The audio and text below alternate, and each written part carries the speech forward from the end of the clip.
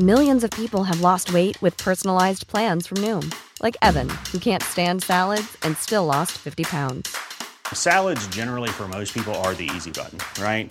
For me, that wasn't an option. I never really was a salad guy. That's just not who I am. But Noom worked for me. Get your personalized plan today at Noom.com. Real Noom user compensated to provide their story. In 4 weeks, the typical Noom user can expect to lose 1 to 2 pounds per week. Individual results may vary. There's never been a faster or easier way to start your weight loss journey than with PlushCare. PlushCare accepts most insurance plans and gives you online access to board-certified physicians who can prescribe FDA-approved weight loss medications like Wegovy and Zepbound for those who qualify. Take charge of your health and speak with a board-certified physician about a weight loss plan that's right for you. Get started today at plushcare.com/weight-loss. That's plushcare.com/weight-loss. plushcare.com/weight-loss. Thanks to Amazon Pharmacy for supporting FilmSack. Amazon Pharmacy makes it easy to order your prescriptions and have them delivered straight to your door. Amazon Prime members can save on prescription medication when not using insurance and getting free 2-day delivery. Learn more at amazon.com/filmsack. So, how was it? Good. Gonna go ahead, huh? Full steam. Anything I can do to change your mind? Nope, no way. You know, there's an old saying that, no matter how hot it gets up there during the day, there's not a damn thing to do at night. Right? That's right.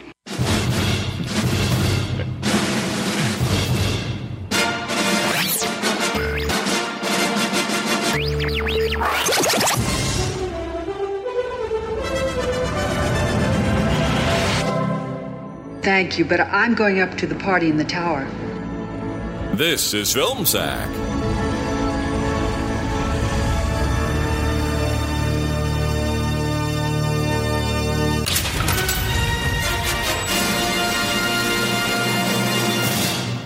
Oh, sure.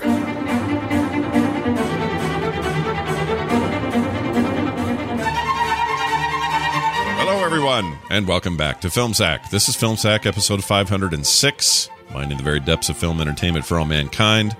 My name is Scott Johnson. I'm joined today by Brian. He's not a cheeseburger, Dunaway. But I am a cheeseburger, just not a reverse cheeseburger. Oh, hi. Ew. Oh, man, you guys won't believe all the vintage crap I found at an estate sale over the weekend after the little old lady down the street passed away. Let's see. I got a pack of Virginia Slims, $140 worth of vulgar underwear, one of them old school corded phones with 9 foot of curly cord, and my best find, a case of Newman's Own salad dressing from 1989. Oh, man, that was a good year for salad dressing and vulgar underwear. Anywho, I'm exhausted after all that shopping, so I'm still in bed this morning. Right now, I'm in my vulgar underwear, smoking Virginia Slims and guzzling down Newman's Own salad dressing. Sacrifices were made on the old grocery shopping this week. Corners were cut. Also, good thing this is an audio-only podcast, or you guys might see some Dunaway thigh. Crap. I spilled my Newman's Own. No worries. I'll just clean up with these old rags and I have laying around and toss them into that pile of old oily rags on the floor. Boop. Better get rid of this cigarette too. Toss. All right. So this week on FilmSack, we take the scenic elevator all the way up to the promenade room to sack the classic. Hey, do you guys smell something? It smells like smoke. Probably nothing. Where was I? Oh yeah, we take the scenic elevator all the way. That is definitely smoke. Oh no, my rag pile. Randy, fetch me my 9-foot corded phone so I may call Paul Newman. Save me! Or call Steve McQueen to save me. Oh no, the 89! Yeah. Randy? Oh my Lord. I don't even know what to make of your intros anymore. I was a little worried. You guys know what an estate sale is, right? Oh yeah. All right, okay. I want to make sure everybody knows what an estate sale is. Yeah. I didn't want to that was the part I was like, I almost went with like a flea market or ordered online, but I was like, I didn't want to lose the audience. Old people die and you sell their shit. That's basically that. That one made the most sense, right? I gotcha. Yeah. I get you. Well, very well done. Also with us, Randy, that sure is a slow burning fire in that room, Jordan. Aloha, Scott. Brian. Hi. Randy. Some say the world is round like tire. Some say is flat. When son-in-law bought cheap-ass wire, it led to massive tower fire. But If your choice is fall, go, splat, I'd make for elevator freight. Why no one ever thought of that should raise debate. Here, have this cat. Meow. That was great. Wow. What a lovely little... Confucius. Yeah. It's a very nice little poem, as they would say. Poem. All right, that was awesome. Also with us finally, Brian, he always did die. What? Oh, he always did want to die in bed. Ibbot. So true. Hello and welcome to the Backlot Tour at Universal Studios. We'll take you behind the scenes of all your favorite movies, as long as the movies you love are all more than 30 years old. We'll drive by the Psycho Hotel, the Jaws Lagoon, and something we're pretty sure was from Citizen Kane. But before we get to those, we're going to take you on a tour of the Glass Tower. Yes, the skyscraper from Irwin Allen's The Towering Inferno. Our first stop is the storage closet where the fire starts. This is where the fire starts, but it grows very quickly, and a lot of fans of the movie know why. It's because of all the polyester worn by the cast. Very flammable. No, please sit down on the tram, ma'am. Okay. Our next stop is the set that was used for the 65th floor, where Robert Wagner is having an illicit affair with his secretary. If you look to your left, you'll see Jennifer wearing nothing but a dress shirt and a pair of control-top pantyhose. Jennifer also does the backlot tram ride, or at least she did until she was fired 2 weeks ago and has been squatting here and the Battlestar Galactica set ever since. Go home, Jennifer! Our final stop is the set of The Promenade, the party on the 81st floor. We're going to be sending each of you across the drop to the ground floor over to our gift shop, where you'll also find our merchandise, also completely based on movies that are so old they've been released on Laserdisc. And like the Haunted Mansion at Disneyland, as you leave, you need to beware of hitchhiking ghosts. Just replace the word ghost with Jennifer, and then replace the word Jennifer with those pantyhose make her look like she's naked from the waist down. Go home, Jennifer! Wow. That made me sad for studio. Yeah, I mean, it's sad for studio tours. I haven't been in a while. It makes me sad. Yeah, I used to like those. Those were cool, especially Universal. In fact, you tapped into the one that I have the most memory for, because like that shark and the water and the fake flood. Yeah, I can't think of any other studio tours besides the Universal Studios tour and the backlot tram. But it is, I guess they do have Fast and Furious stuff in there now. At least when Tristan and I went like 5 years ago or something on a trip out there. Did they have a bunch of Trek stuff at one point, or I'm probably thinking of some other park or something. I don't remember. Did they? I know they had Battlestar Galactica, like the old Silver Cylon Battlestar Galactica. Oh, you know what? I'm probably thinking of that, actually. Yeah, that's what I'm thinking of too. You might be thinking of the Hilton. Oh, right. On the strip. Right. No, I was thinking of the A-Team when Face was walking down the back lot. Oh, right. Oh, yeah. That was a thing. I remember, so when I was we'll get to this movie in a second, but when I was in Universal Studios when I was a kid, I want to say it was like 83. I was very young. We saw them filming an episode of the A-Team out there, and I could see B.A. Baracus walking around. Now, how did I know that was him? Because he's easy to spot. I'm a young white kid, and there's this bald mohawk black guy down there. He just stood out like among everyone, and he was huge, and everybody else looked tiny compared to him. But I'll never forget that. It was like my one close call to A-Team fame. Did you get a look at the van? No, the van wasn't there. What a boring ass van, but something I always wanted. I mean, it's just. Yeah. But they really sold it. They sold it, and I never thought about, like, I as a little kid, I never thought about vans, and then I was sold, and the next thing I know, I'm drawing vans on every book cover, and every piece of paper I ever get, I'm drawing vans. Yeah, and then that phase ends, and then I go on with my life. And then recently, the Brian Johnson video series goes and visits Dave Grohl, and suddenly we're talking about vans. Yeah. And I'm like, man, it took me right back to that time. Vans are great. That thing had a spoiler on it, and it had that cool red line. Yeah, I know it had the red spoiler. It was jacked up just ever so just a slightly little bit in the back. Yeah, and it was big enough to throw. They didn't have any seatbelts or anything back there, right? So when they're going around curves and they're driving super super fast. Can you just visualize all the members of the A team kind of bobbling around back there? You don't need seatbelts. You got BA. He just grabs a hold of you. He is the seatbelt. Yeah, but he would drive most of the time. He's usually driving, and he'd say, I ain't getting to no plane, Hannibal, and then they'd knock him out and carry him in the back. And oh, what good times they were. While we're preempting, I have a pop quiz for you. Someone said, go. Here's the quiz. Guess the top 4 best-selling laser discs of all time. Aladdin. I have the top 4 right here. I'm going to give you lots of misses. Right. Aladdin is not one of them. Okay. Really? Okay. The Star Wars trilogy. Also not one of them. Wow. Really? And not Indiana Jones? Lethal Weapon. Alien.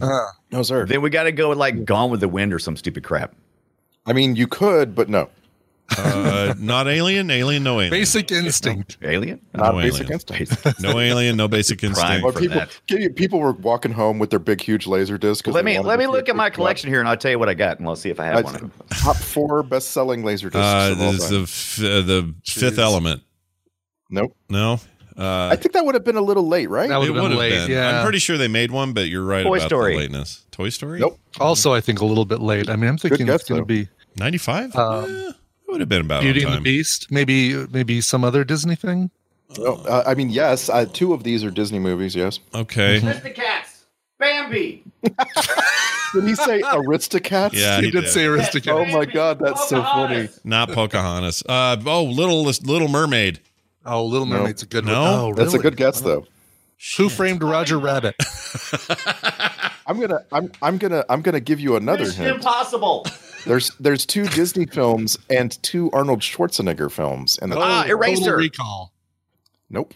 Wow. Eraser. How is this so hard? Terminator 2 Special Yes, Edition. Terminator 2 Judgment Day. I even have that stupid thing. Why didn't I guess it? The number 1 best-selling laser disc of all time. Okay, what was the wait? What were the other 2? Right time.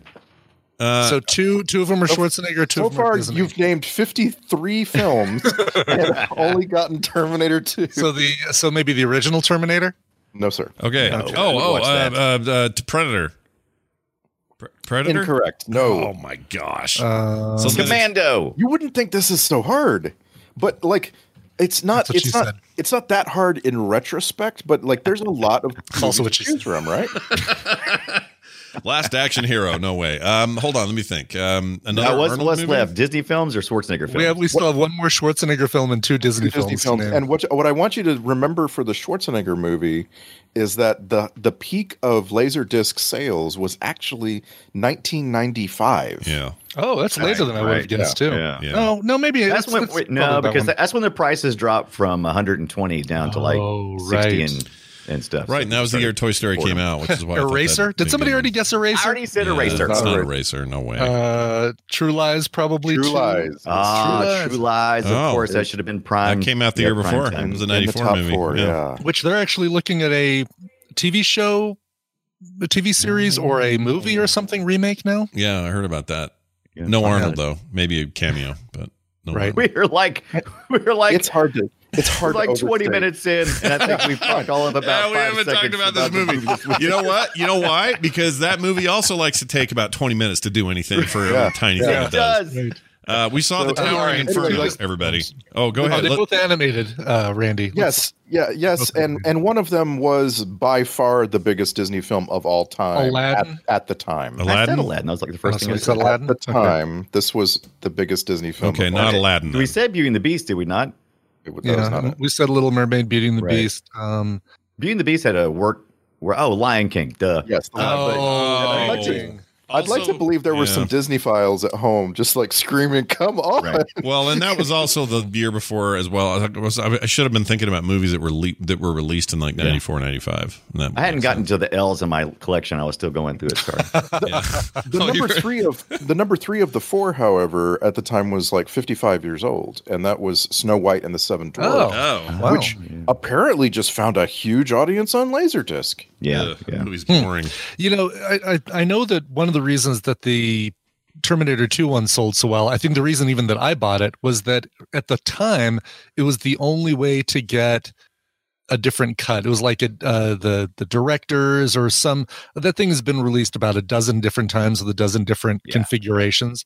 but at the time, I remember it being the only way you could get a certain release of the film with extra footage and bonus stuff. Right. Because we didn't have DVDs or anything. Right. Well, this was the Terminator 2 Judgment Day special edition cut. Yeah. It claimed to contain 15 minutes of previously unseen footage. That phrase is what really sold it. That's what sold it. Yeah, that's why I bought it. Previously unseen, you know? Yeah, but what was it? Nobody saw it. Even the people filming it were wearing blindfolds at the time. What was the scenes that we missed out on so much? It was mostly Michael Biehn as Kyle Reese in a dream sequence. Oh yeah. I just saw him on Criminal Minds. Anyway.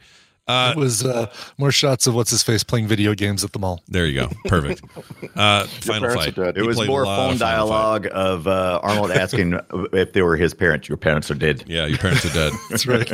but I mean, just really remarkable. Terminator 2 Judgment Day on Laserdisc sold more than 3 times as many copies as True Lies did. And True Lies is considered, one of their greatest big sellers of all time. All right. So did we get the other Disney one? Did we get it? Yeah, Lion King and Snow White and Seven. Oh, Snow White. Okay, yeah. Mm-hmm. Snow White. That's boring. Jeez. Yeah. Boring. I got the Beauty and the Beast work edition. While it's work in progress. Yeah. Oh, really? It's got like a bunch of storyboards with the narration on it, and it's pretty cool. Yeah. What? Like they released a Laserdisc prior to the no, they released it. For a short time, Disney was really pushing their video collectibles, and what they would do is after a film was released, they would also release the work in progress prints. So they would just kind of like go back for collectors, and so gotcha. So it's you still get the full movie, but you also get a bonus thing of like the making, or not the making of, but like the work in progress. Like I think it was just the work shot in to come here or something. Mm-hmm. Right, exactly. It's like, oh yeah, okay. Yeah. You remember Todd from Terminator 2? Piece of shit! Oh, that's not him. Hold on. That was you. Oh, there he is. You, Scott. That was Terminator me. 2. Here he is for real. Sorry. Piece of shit! That's him. He's the one. The wrong piece of shit. A question for you, Scott. Do you remember Bobby Brady from the Brady Bunch? Yes, I do. A local here. Michael Lookinland. Born and raised in Utah, and I have a really great story about that later. I may have told this before on here, and if I have, you guys can shut me down, but when we were in high school, we got wind that Bobby Brady lived somewhere in Holiday, Utah, which is just a suburb of Salt Lake, and we thought, ooh, we should go down to his house. Brady lives. So we did. He was born here and then did all his Hollywood business and then kind of just came here and lives here. He still does. And we went out to find his house and we found it. It's just this little bungalow out in Holiday. And we kicked over his trash cans because we were dicks. Take that, Bobby! Take it, Bobby! We were dicks. We were high school dicks. And it was a terrible thing to do, but that was my brush with Bobby. It's funny because I was going to try and come up with some phrase of Bobby Brady's to like joke around with that, right? But you don't have a Marsha, or a they're all going to laugh at you, or I know, yes, that was somebody else, or Bobby was pork the ugly chops and one. applesauce. Exactly. He was the ugly one. Peter was the kind of the good-looking, fun one. The older brother was the smart, capable one. Bobby was just kind of the shitty shit one. He was the shitty one.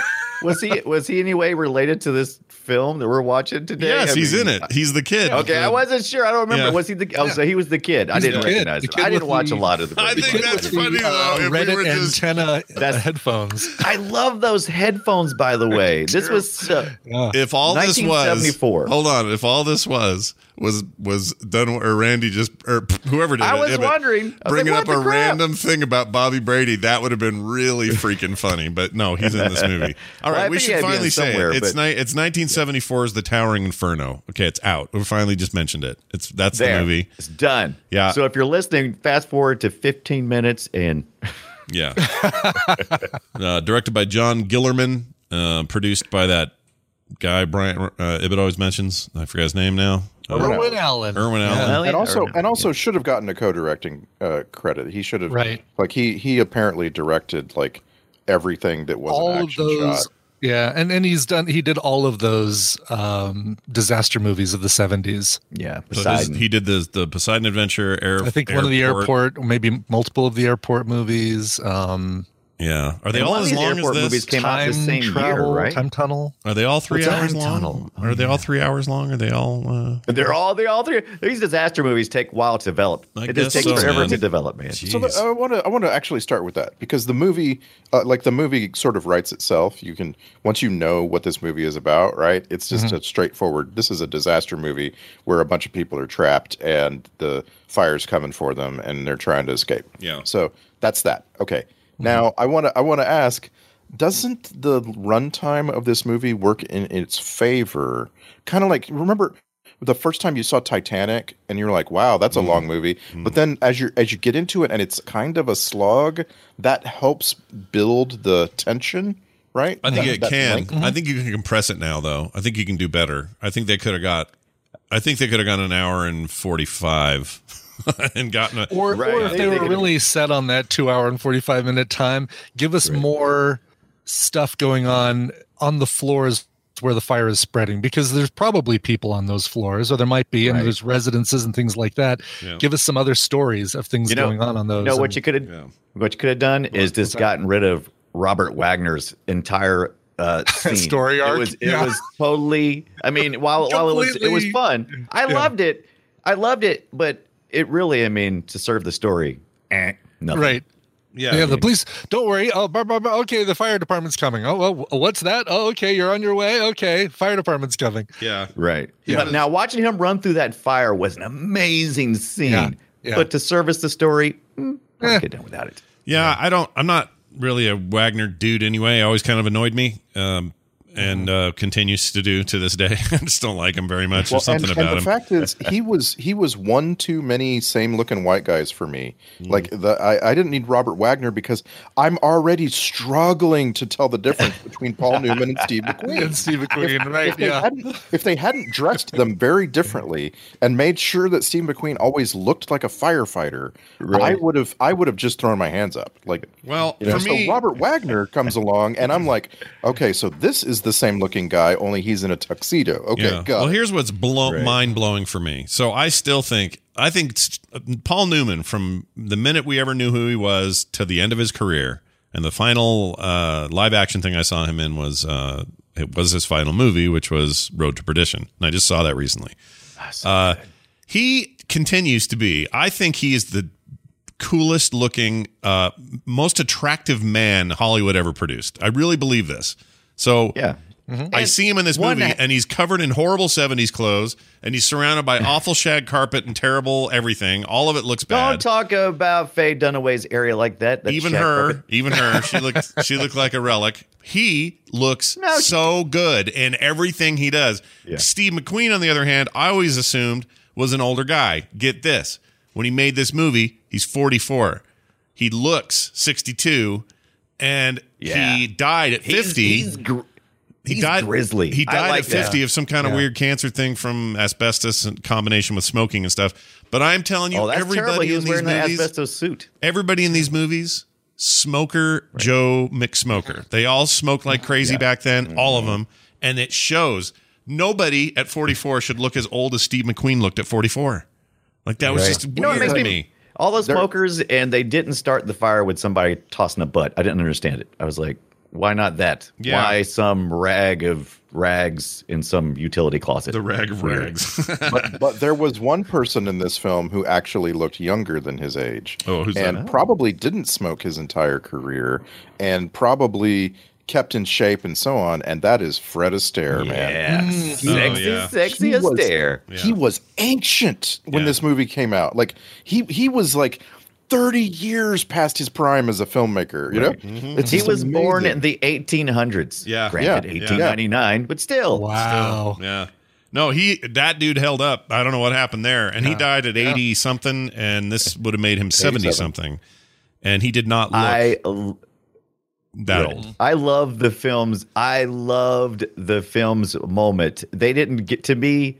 I wish they could have given taken all of Robert Wagner's scenes away and put more Fred Astaire scenes in, because when they had him laying on the ground under that lamppost looking thing, singing in the rain, and him holding onto it like he'd fell down, I was like, okay. Oh, I was thinking about that. I told Tina, it's like Gene Kelly gets to dance on one of those, and Fred Astaire gets pinned by one of them. Where's the justice? Where's the justice? And like our first sequence with Fred Astaire, he's in his hotel room. Check it out, his fake goods. As one does, right? Yeah. When you have a treasure, you always peek at it a little bit, right? With a big old smile. It's a freaking trope alert slammed down on that. Like I couldn't believe that this was he's so tropey. But then when he gets into the party and he's trying to pick up this lady, what does he do? He takes her out to the dance floor, and I was so excited to see Fred Astaire dance, and then it wasn't that great. Yeah. It really wasn't. He just does the white guy dance. I'm like, okay. Yeah. Well, it made me wonder. Was that just because? I don't know. Like he still moved better than most 70 plus year olds. He moved pretty good, but I don't think they could afford it. And number one, you're only as good as your partner. Like he's not going to be like doing the whole like dancing, literally dancing circles around her. But it's like you almost need his kind of dancing does require. All right, we're giving him the floor. We're giving him props to dance with. Here's a cane that will turn into a Bissell vacuum cleaner later on. Oh my god! I missed it. I forgot that's such a controversial thing, dude. Oh my gosh, that's such a throwback. Yeah. Remember when they first did that, and we were all just like, this is the end of times, because the minute we can resurrect people and make a vacuum, what can go worse than this? Exactly. Like a laser projector of Tupac. What's going to happen? Yeah, and then nothing happened. It was all dumb. Well, I felt like he had incredible chemistry with Jennifer Jones. Yes. I just everything about that made me want more. And so then when you stop and go, no, the movie's already 3 freaking hours long. I get it, but like you're right. They could have cut from other spots to build that out, and it would have been very entertaining. About 20 minutes less of him coming in Jurassic Park style on that helicopter would have been fine as well.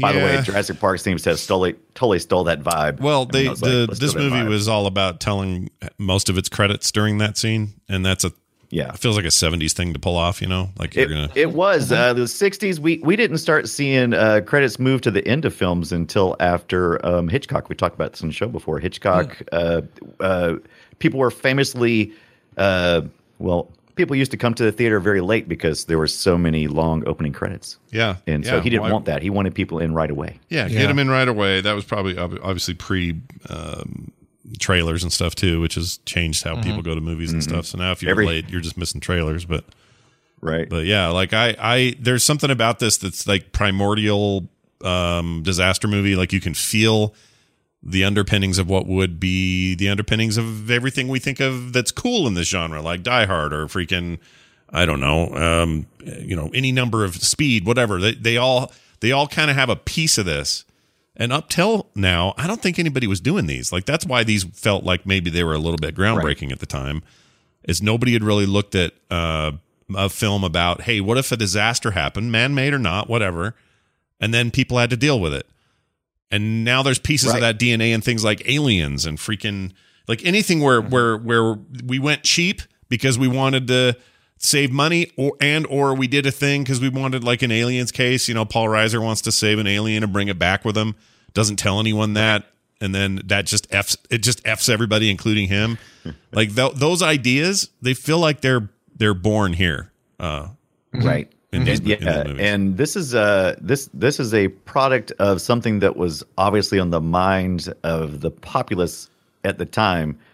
This is based on 2 different books that were written around the same time about fires. Really, I didn't know that. In Tower. And so they actually purchased. They actually purchased one of the books, and they went back and purchased the other because there had been a history of twin movie making. Like we've seen in the past on here, we've got like Armageddon and the what is the other Deep one? Impact. I'm always forgetting other. Deep Impact. Deep Impact. Yeah. So they tried to avoid that by purchasing both the books so that there wouldn't be 2 movies out at the same time competing for that. Smart. Yeah. So, it's actually a little more strange than that. So this was the first big blockbuster made by two major studios. And what had happened was the two studios had purchased these two books separately to make movies out of them, and realized they didn't want to compete with each other. And so the books were called The Tower and The Glass Inferno. And the screenwriter for the film combined the stories, like combined characters and climaxes. Like literally one of those books has people riding a zip line down to another building. Whee! And the other book has water tanks blowing up, which was insanely stupid. And that is makes so stupid. So cool. Yeah. Sign me up. And it looks like you would just make the outside of the building wet and stop the fires that are on the outside, but it doesn't feel like it's going to stop all the stuff in the center of the building. If anything, oh my god, that was so really stupid looking. Me. I'm sorry, go ahead. No, you're right. It seems like there's so much going on in this movie because one studio probably generally owned Steve McQueen and one probably generally owned Paul Newman, and they had to bring them together and so on. Like it's just like there's all these things that end up piling up to make this a 2 hour. What's our equivalent today if you were to bring two together in this way? Like I look at those Ocean's movies and I think, well, that's like 10 of them. But I'm trying to think of like a film where you take your biggest dudes. Studio actors, exclusive studio actors aren't as common as they once were. I'm trying to think of who would be. I mean, the David O. Russell stuff is kind of like that, right? American Hustle with Bradley Cooper and Christian Bale, but he always uses that stable.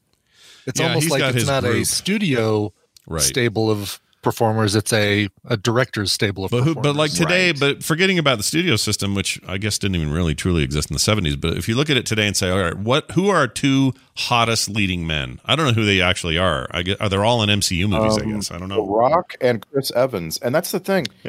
all these things have been done so many times now, right? Yeah. That it's like this is old hat. Like who cares? The Rock and Chris Evans have already been in several movies together. You know what I mean? You're right. I guess that's what I'm getting at is we don't do this anymore. Like the trivia was all over the place about how they barely stood in the same room with each other. They had a rule about they could never be in the same building, and it's like, come on, dude. I mean that's very much like Heat. Al Pacino and Robert De Niro barely having any scenes together in that. Right. You can't blame somebody. I don't know. I mean, I try to put that in my own perspective. I'm like, would I want to share the stage with some other networks, podcasters? Forget those guys. Maybe. I mean, in their case, though, they were just both at the top of their game, and maybe not their. Well, I mean, he was only 6 years from death, but in Paul Newman's case, he had a lot to do still. And yeah, I think those egos back then were different kinds of egos than we have now. There's a more cooperative sort of thing happening now. At least I feel like there is. I could be wrong, but I think we tear people down a lot more than back then. I mean, especially right now. Right now in 2021, we will tear as an audience. We will tear down an actor in a second. Oh yeah. And so they exist in a totally different insulated world. Yeah, and they the Faye Dunaway. There's trivia in here about how she would. Oh, here it is. According to actor stuntman Ernie F. or Sati, however you say his name, Faye Dunaway would often be very late to the set or would not appear at all. This made some scenes impossible to film and caused the actors such as William Holden and Jennifer Jones to become very upset.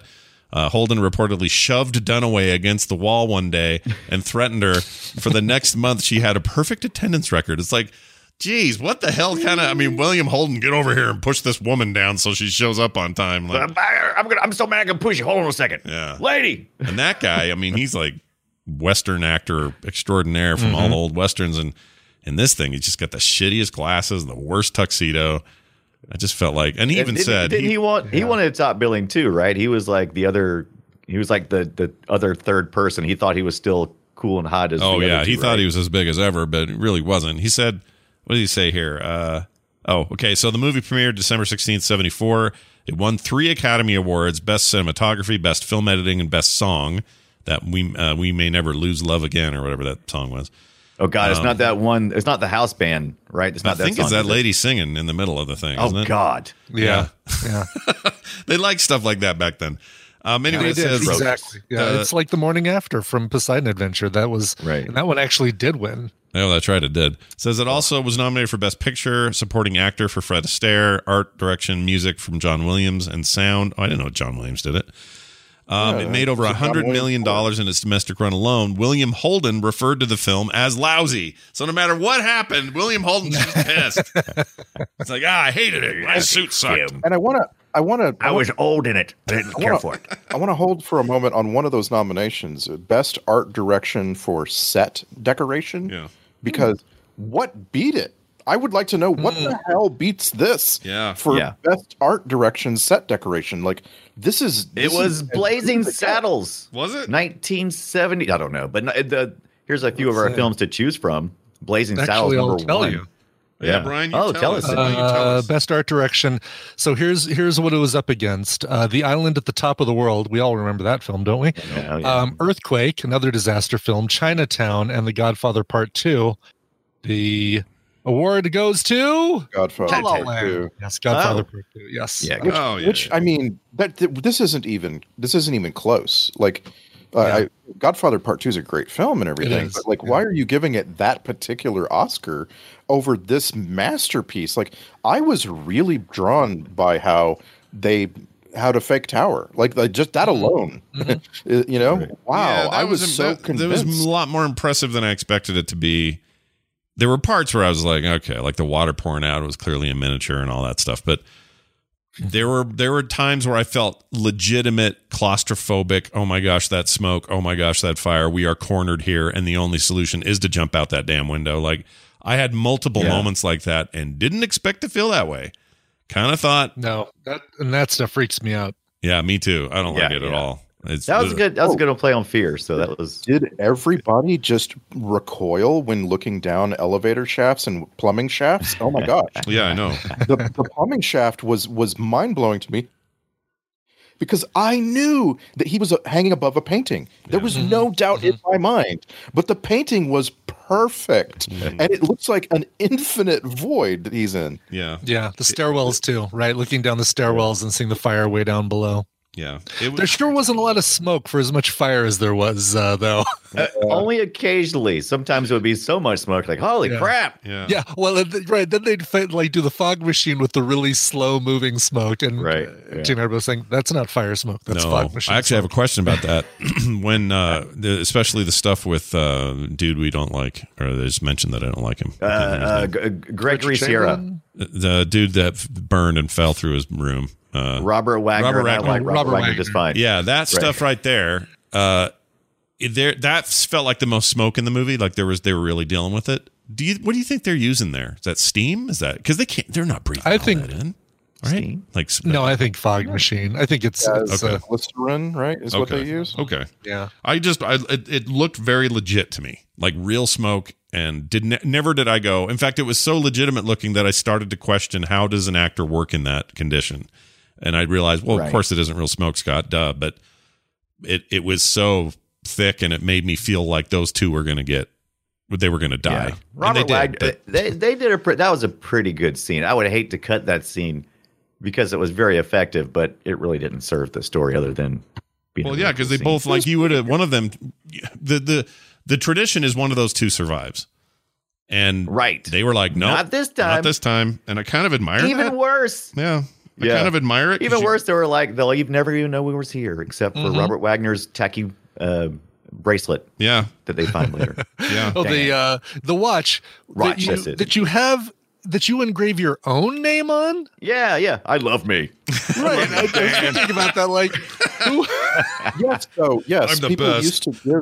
People used to have things that were engraved with their name because it was given to them as a gift. So, like, he had gotten that watch as a groomsman's gift or for 10 years at a business or something like that. Okay. Which seems weird. Wouldn't you have it engraved with the person who gave you the gift or the groom that was getting married that gave them out as a groom's gift? No, I don't like a groom's name on my freaking watch. It's like having your name sewn into your underwear, it feels like. No, right? That would be the right thing to do. Yeah. You actually do want that to be the thing. Well, you don't want this underwear to be someone else's who gave it to you. Hey, Cindy's underwear over here. You see Cindy's?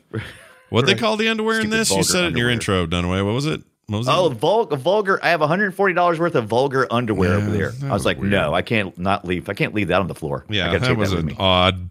It happened this was early 19 and easy to forget, but it was just a weird. 1973, man. $140 then is worth like $2,000 I now. know. Good Yeah. Lord, that was a lot of vulgar underwear. It's a whole shelf at Fredericks of Hollywood. Yeah, I was trying to figure out what was vulgar. Like during our time, it was all about the French cut bikini. But I'm like, Right. 74. What was that?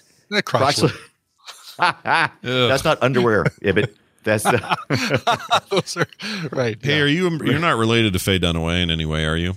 no, not to my knowledge, other than name. But now, see, like we don't talk a lot about actors that are named Johnson as last name because Johnson's a fairly common name, but Dunaway you don't see that very often. No, it'd you be like don't. having an Ibbot or something. Right. Yeah. It would just be not that Yeah, common. if I ever saw an Ibbot in a film, I'd lose my mind. I'm like, what? Right. Right. There are more of I'll him? bet she is related to you. Like she's 80 I'm years sure. old.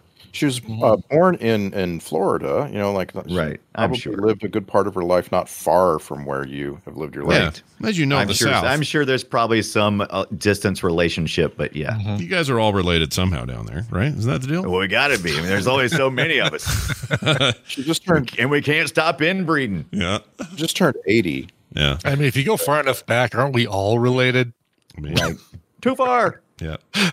Did she just turned? Wait, she is 80. Wow. She just turned 80 Yeah. and Still has kicking. apparently completed work on a film called The American Connection. Oh. Oh, Is that a flight? Interesting. An American flight?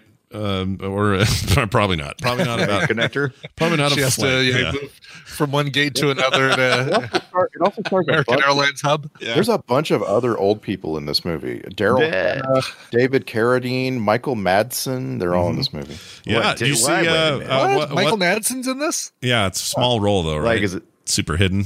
Hold on. Where is it? Michael. It's not Dabney no. Coleman. Not Michael. Yeah, I Madsen, thought that was Madsen. like, oh my God, how's Dabney Coleman not like top billed? He should be like at the top. Hold on a second. I didn't see Dabney Coleman. Where was he? Yeah, he was the fire near the chief. end. Yeah. You gotta go up there. It's one-way trip. Well, this Right. would have been early I for can't him. order you to go up there, but you have to volunteer for it. But we need you to go up there. I feel like his ship didn't come in until the 80s, so that makes sense to me. It Yeah, didn't for sure. Absolutely. Yeah. But he had that same mustache. Like that mustache Yeah. was front and center even back then. Oh, it was part of the Right, package. right You in the didn't- middle of his yeah. face. Yeah, you didn't get to do it if you didn't. But like Can't have it Richard, anywhere but front and Richard center. Chamberlain looking like a baby in this, and he's like 1,000 now. He's still with us. Still, born in 34, so whatever he is. What's your Richard Chamberlain first thing you think of, Scott, Well, when you think of Richard Chamberlain? I wrote in my notes right here, Brian. I'm glad you brought this up. This is my second note. First of all, this is my first note. Even the young people in this have smoker face. Is my first note. Yeah. My second note was haven't seen Richard Chamberlain since he was peed on the back by a samurai. So, There we go. Yeah. Oh. I should have actually typed it in chat and predicted what you're going to say. Yeah, I knew you'd know. I can't get over how much my mom was in love with Richard Chamberlain. Oh, yeah, And dude. Thornbirds, baby. Yeah, well, I earlier than that, she really? had the VHS copy of Shogun, Yeah. and Okay. that was like 2 or 3 VHS tapes. That was And, huge. that was like man. Yeah, it we was watched. As a kid, I remember watching. My mom would watch Thornbirds like I watched Schitt's Creek. Like, Oh, yeah. it was Nice. Yeah, my mom too. There's I something only- about our moms in that generation that they thought Richard Chamberlain was the end all be all of men. That Yeah. He was just it. The only thing he triggers in my head is Quartermain. So I mean, yeah, Alan Quartermain and the Lost City of Gold, 1986. We got to watch it for Film Sack. I have a weird love for that stupid movie. I don't think I've seen it. We should see it. That feels Yeah, like King Solomon's Mine followed up with that. It was such a oh god, I felt so dirty. I'm sorry. Yeah, I felt so Right, dirty. like you were watching a trauma version of Raiders of the Lost Ark. How did you steal this? Oh, I hate you so much. I'm like, oh, but I want to watch more. Yeah. What is Yeah. this? Yeah, I've heard that about that before, and I've never seen it. I didn't James realize it was Earl him. Jones, Sharon Stone. In the 70s, though, who were we talking about? Richard Quartermain. Chamberlain. Yeah. He made all of the Alexandre Dumas movies. They kept having a new movie every year that was The Three Musketeers, and then Count of Monte Cristo, and then another, The Four Musketeers, and then he made a movie out of the Man in the Iron Mask that was a TV movie. It was like Richard Chamberlain was the TV movie stud for all this time. Yeah. And I had no idea that he was our first Jason Bourne. What? Oh, I didn't know that. There was a 1988 made-for-TV movie, The Bourne Identity, and he played Jason Bourne. Shut up. It was apparently only 2 episodes. I didn't know those books were that old. I thought those books were newer. Why did I? I thought so too. That's weird. Okay, I don't like that. That's a terrible piece of trivia. I forget I heard it. And it was also super true to the books. Like he wasn't a like parkour master. Like Jason Bourne would be under Matt Damon. Like Richard Chamberlain was just he was just James Bond. He's got a great smile. He just flashed that smile, and it would just be time to go to town. Oh, I don't know if you guys know this, but he teamed up with one of his acting partners here in from this movie, The Tower Inferno. Later on during the 80s, he hooked up with the corded phone in something called Murder by Phone. Oh, wow. Okay. Finally, that corded phone got more screen time because, that thing. You forget how long, right? We forget how long corded phones used to be and how weird it looks. It's called the world's largest phone booth. Like, everybody is constantly going to telephones in this movie. It's boring. They were by that. They were using phones the way we use cell phones in this movie. Somehow they were really they were. Every wall had really a hole in on. it. You just grab it. There was a couple of things that were like used over and over again. There were phones. It must have been like 20 helicopters in this film. Yeah, I don't know how many elevators, but I did not like taking the scenic elevator. That was the worst. Ugh. Can we talk about the magical helicopter, by the way? Yeah, give it to us. Oh, which one? The one that is able to get super close enough to the building to descend Steve McQueen on top of an elevator, scenic elevator, but not have the blades of the helicopter actually crash into the building like they would. Unlike the first one that did crash into the building and just made it worse. Yeah. Yes, exacthave There was a lot of that going on with those helicopters. Amazing stunt. Like I went back and rewatched that and paused a lot. You have a shot of 2 women in party dresses and cocktail dresses walking out onto a ledge on a balcony. And then you have the helicopter come down and explode. And those women are right in front of it. And the way they composited that shot, and they also used stunt dudes. It was 2 skinny dudes dresses with wigs on. Yeah. They didn't have stunt guys and said before that stunt dudes. Yeah. The way that shot looked, if you watch it just flat out in regular time, it looks like 2 women get exploded right in front of a helicopter. Yeah. It's amazing. Yeah, it's pretty good. Well, by the way, okay, clear this up for me. Did the mom of the girl, the deaf mom, die? I don't remember what happened to her. Did she die? I was trying to remember because so much was happening. Because some of the people they just threw away. It's like oh, we're just gonna get rid of Robert Vaughn. He's like and he falls away. I'm like, what? Yeah, well, that's why I'm trying to. Senator, we can't just kill him. Yeah, that's why I'm trying to get who's our best chick in the bucket because, like Robert Vaughn's character, I have other. We questions saw about him, but oh my god, they just said whatever. Yeah, this movie, you really need a matrix of who lives and who dies because it's like the top 5 best, highest billed actors all live, but beyond that, you probably died. Yeah, you probably died. You probably are out of there. And sorry, Robert Vaughn, but you're not as cool as you're right. These other guys. I was trying to remember what happened to the deaf lady. I was trying because that was the mom. Yeah, and they went and rescued the kids. Was mom wasn't in there? And I'm sure they showed on screen where she died, and I probably was just like, I don't know who that is, and she probably just died. I mean, they should have had her like signing "Oh no" or something, so I would have known. Oh, it's the deaf lady. Well, then she gets kind of grab a bucket. She's chick in the bucket this week because she just disappeared, and the kids. What about O.J. Simpson? Oh yeah, he came up at the end because he had a cat. He had a cat, remember? Right. The juice was loose all over the place. After that, where'd he go? I want to know. I need to know where he's at all times. Well, famed murderer. Anybody have eyes on OJ? Yeah. Anybody have eyes on OJ? Orenthal James Simpson, famed murderer and tiny bit actor and football player. Yeah, this was like one of his first little bits of business. Yeah. And it wasn't bad. It was okay, I guess. Right. I mean, it was his job to look at those that panel of 1,000 lights and figure out what was going on. Yep. Right. Picard had Now said, you said famed murderer, but he was never officially charged with. No, he did it though. With murder. He was never prosecuted for murder. No, he did it. No, he got prosecuted. But that's fine. But that's fine. You could. But as far as then you got to explain who did it. Yeah, the guy is clearly the murderer, and the guy 100% did it. I can't get over how OJ's career arc looks like, because before this, right, he is the most famous athlete in the world, and to maybe Muhammad Ali. There you go. Like OJ, like he all he had to do was just sign checks. Yeah. He's just gonna make money, not like nothing. Because they find out he can't really act, so they put him in Naked Gun movies. He making money hand over fist. He was actually funny in the Naked Gun movies. Mm-hmm. Yeah. Because everything would happen to him. It'd be the pratfall, and then he'd land on a bear trap, and then he'd get up from the bear trap and step on a rake and hit him in the face and stuff like that. It was, Yeah, it was what it was. I just want to say to anybody out there who's listening, if you find an easy way to make a lot of money, just be cool. Just chill out. Be cool.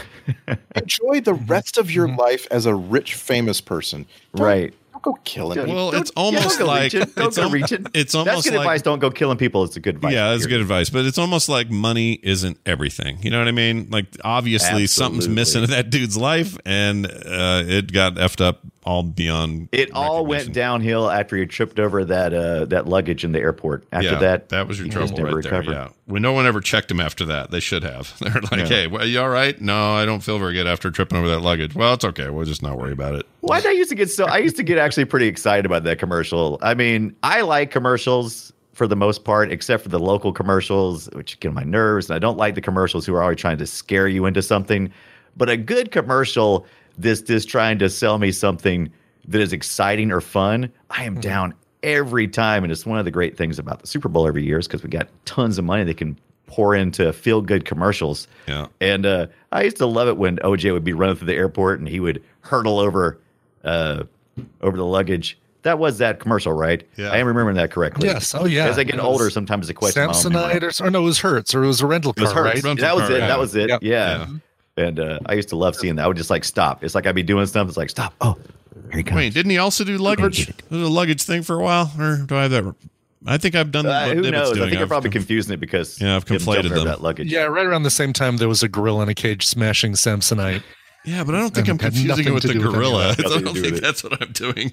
I know we're not confusing. Right. No, but we're not going there. Around the same time, there was a popular commercial of a gorilla destroying luggage. Yeah, but wasn't it? But also that Hertz thing features him like throwing luggage just barely over the line to get into his flight on time or something like that. It seems like that. Yeah, that's why I mix it up. That was acrobats with luggage. That was Hertz, yeah. You're going to be able to drop your car off right at the gate, and it's going to get you there faster. Right. And his second biggest, I just looked this up. His second biggest advertisement deal was with Dingo Boots. Oh, do you remember this at all? No, not at all. Australian? Yeah, it was Dingo Australian. Boots, and like there are tons of different ads with him wearing these beautiful boots. Oh, those are nice. The Dingo Boots ate your baby. Look at those. 1969. I don't remember that. Oh, so it's earlier than all this. Okay, so maybe one of his early things. And then, of course, his deal to advertise the Ford Bronco fell through really bad. That white Bronco, man. Whew, that's so. Just goes really slow is the problem. I need eyes on him now. Where's he at? Yeah. That was a weird time, but yeah, he's in this, and it's not a giant role; it's pretty small. In fact, it's like early. He did the. Oh, go ahead. He did the thing. Does anybody do anymore? He turned the flashlight on and had it pointed at his hand to make sure that it was on. Does anybody do that anymore? Oh, yes, right. I mean, the flashlight is my phone, and let's face it, the entire control system for this building would now be an app. Yeah, it'd be an app. Right? App. Right. Yes. Exactly. Yeah, you're not wrong. He shows up early with all his dumb buttons. Then he shows up midway trying to save somebody. And then at the end, he brings the cat back. It's an odd thing for your job, for your first big film job. You know, it's like, hey, OJ, here's your job. You're our only 3-act character. So the only other great actor for me, small time big actor is going to be Gregory Sierra. I mostly remember him from Sanford and Son. Yeah. Love it. But he plays the bartender here in this movie, and he has one of the most. Yeah, I love that. I was trying to think. I wonder what the easiest death scenes are for these people to film, because lots of things require like gunshots. You get squibs going off on actors and things. I think just giving an actor a mouthful of something bloody looking and spitting it out and indicating internal damage is probably maybe one of the easiest ones to do. Yeah, because that's what he does. Just goes. Oh, was that him that died that way? I can't remember who died. Yeah, he got slammed, and he said, "Oh no, the 29." Yeah. Right. Yeah. Okay. Yeah, that was an early. Yeah, he was also Barney Miller. We remember him from, but Barney also Miller he was was El Puerco on Soap, and that's what my connection to is El Puerco. Brian has so many things come back to Soap for you. I've noticed. Soap and Moonlighting are the. That was your sexual awakening, was Soap. That's when you first woke up. I did have a thing for Corinne Tate. I'll admit it. Hey, what was the weird? So I made a note here that says Robert Vaughn looks like Ted Cruz, but forget about that for a second. What was the Robert Vaughn movie? I can't. What was the Robert Vaughn movie we saw that was so weird, where he was in a spaceship or something and lived in a cave? Oh yeah, he was the bounty hunter. We watched it this past year. What was that called? We watched it. It was like Battle Beyond the Stars. Battle Beyond the Stars. I think it was. That's it. Okay, I struggled yesterday to remember this, and now you've cleared it up. Now I looked all through his IMDb and I couldn't find it, but that guy looks like Ted Cruz. On the A-Team a lot. By the way. Oh yeah. Bad guy. Well, like they never let him in the van, but he was all. He was like, I think if I remember correctly, he was all over 80s, 70s, and 80s. Yes, television, one appearance, one or two appearances, kind of thing. If you needed somebody not to smile, here he was. He looks so official this whole movie. Yes, like they could have cast him as the president of the United States. Oh yeah, he's probably done that. Except even when he was falling, he still had that Robert Vaughn look on his face, like, oh no. Yeah. Oh yeah, he's got. Best known as the Man from U.N.C.L.E. though. Right. Oh yeah. But he's one of those dudes that I feel like I saw him equally in TV things and movie things, and that's unusual because we're talking about a time where TV is a little bit shunned. Like if you were on TV, you were Battle of the Network Stars level, and if you were in film, you were cool, and never the twain shall meet. Or if they did, it meant you were struggling and you had to dip down into TV to get any work or whatever. It's not like that anymore. Now it's like prestige to have, something totally like is. Whatever, like Falcon Winter Soldier, which just happened this weekend. 30, 40 years ago, that would have been seen as like a step down. Like, oh, you're going from movies to TV. Not anymore. We figured it out, I guess. I don't know. It's all one That's because there's so much money coming into Netflix. They can, and Disney Plus and everything else, they can afford these top tier actors. Yeah. Okay, so what is the middle-aged actor who toiled in not being huge in movies, but then found their huge success in TV? And is it the Breaking Bad guy? Oh, Bryan Cranston?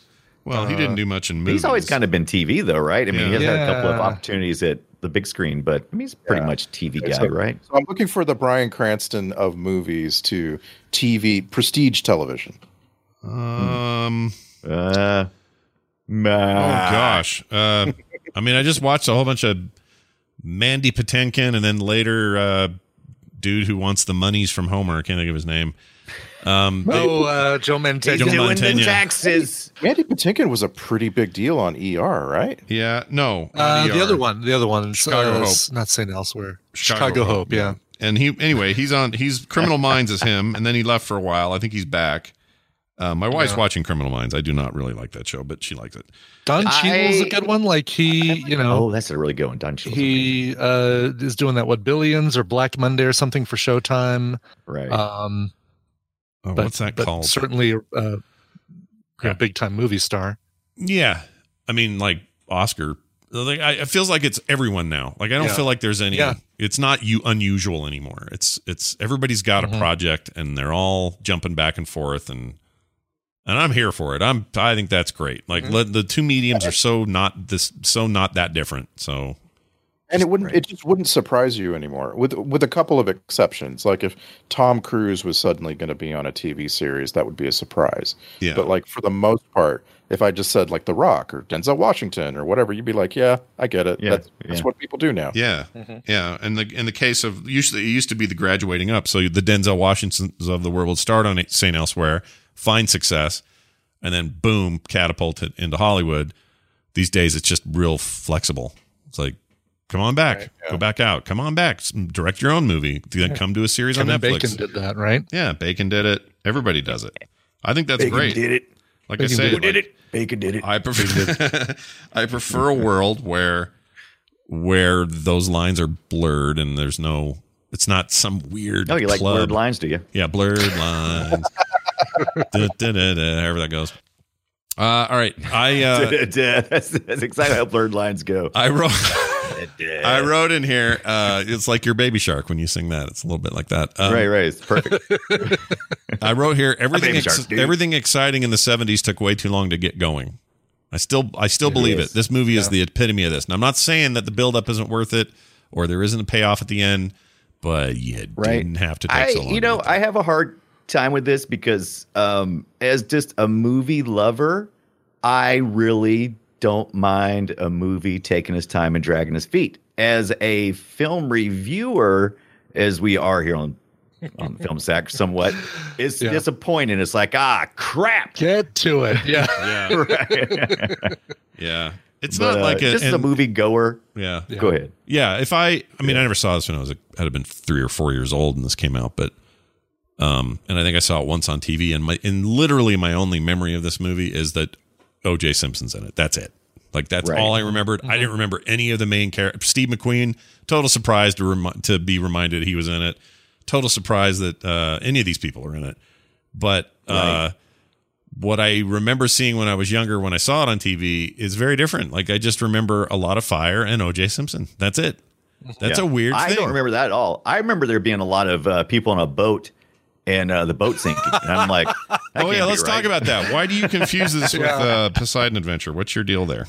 I think it's because of the stupid watered down scene in this film. This later on, I think for some reason I only remember that scene because it's one of the biggest scenes in the film, and I get confused. It's also the same path, right? I mean, with the Poseidon Adventure, it's like, all right, we've got all these different groups all trying to get something done. We're going to cut back and forth between them. These guys have to kind of tunnel through and go through a really sketchy staircase to get to where they need to go. These guys over here need to dangle people on a swing chair, which, by the way, is the ride that you go on at the Rio Hotel in Las Vegas between the two towers. It's like the same kind of metal chair that you go on between those two towers. Is that too? Great. True? And you I feel like Have you done that? Exactly. No, I've never done that. I would have no problem with doing it. It's just inconvenient to go to the Rio Hotel.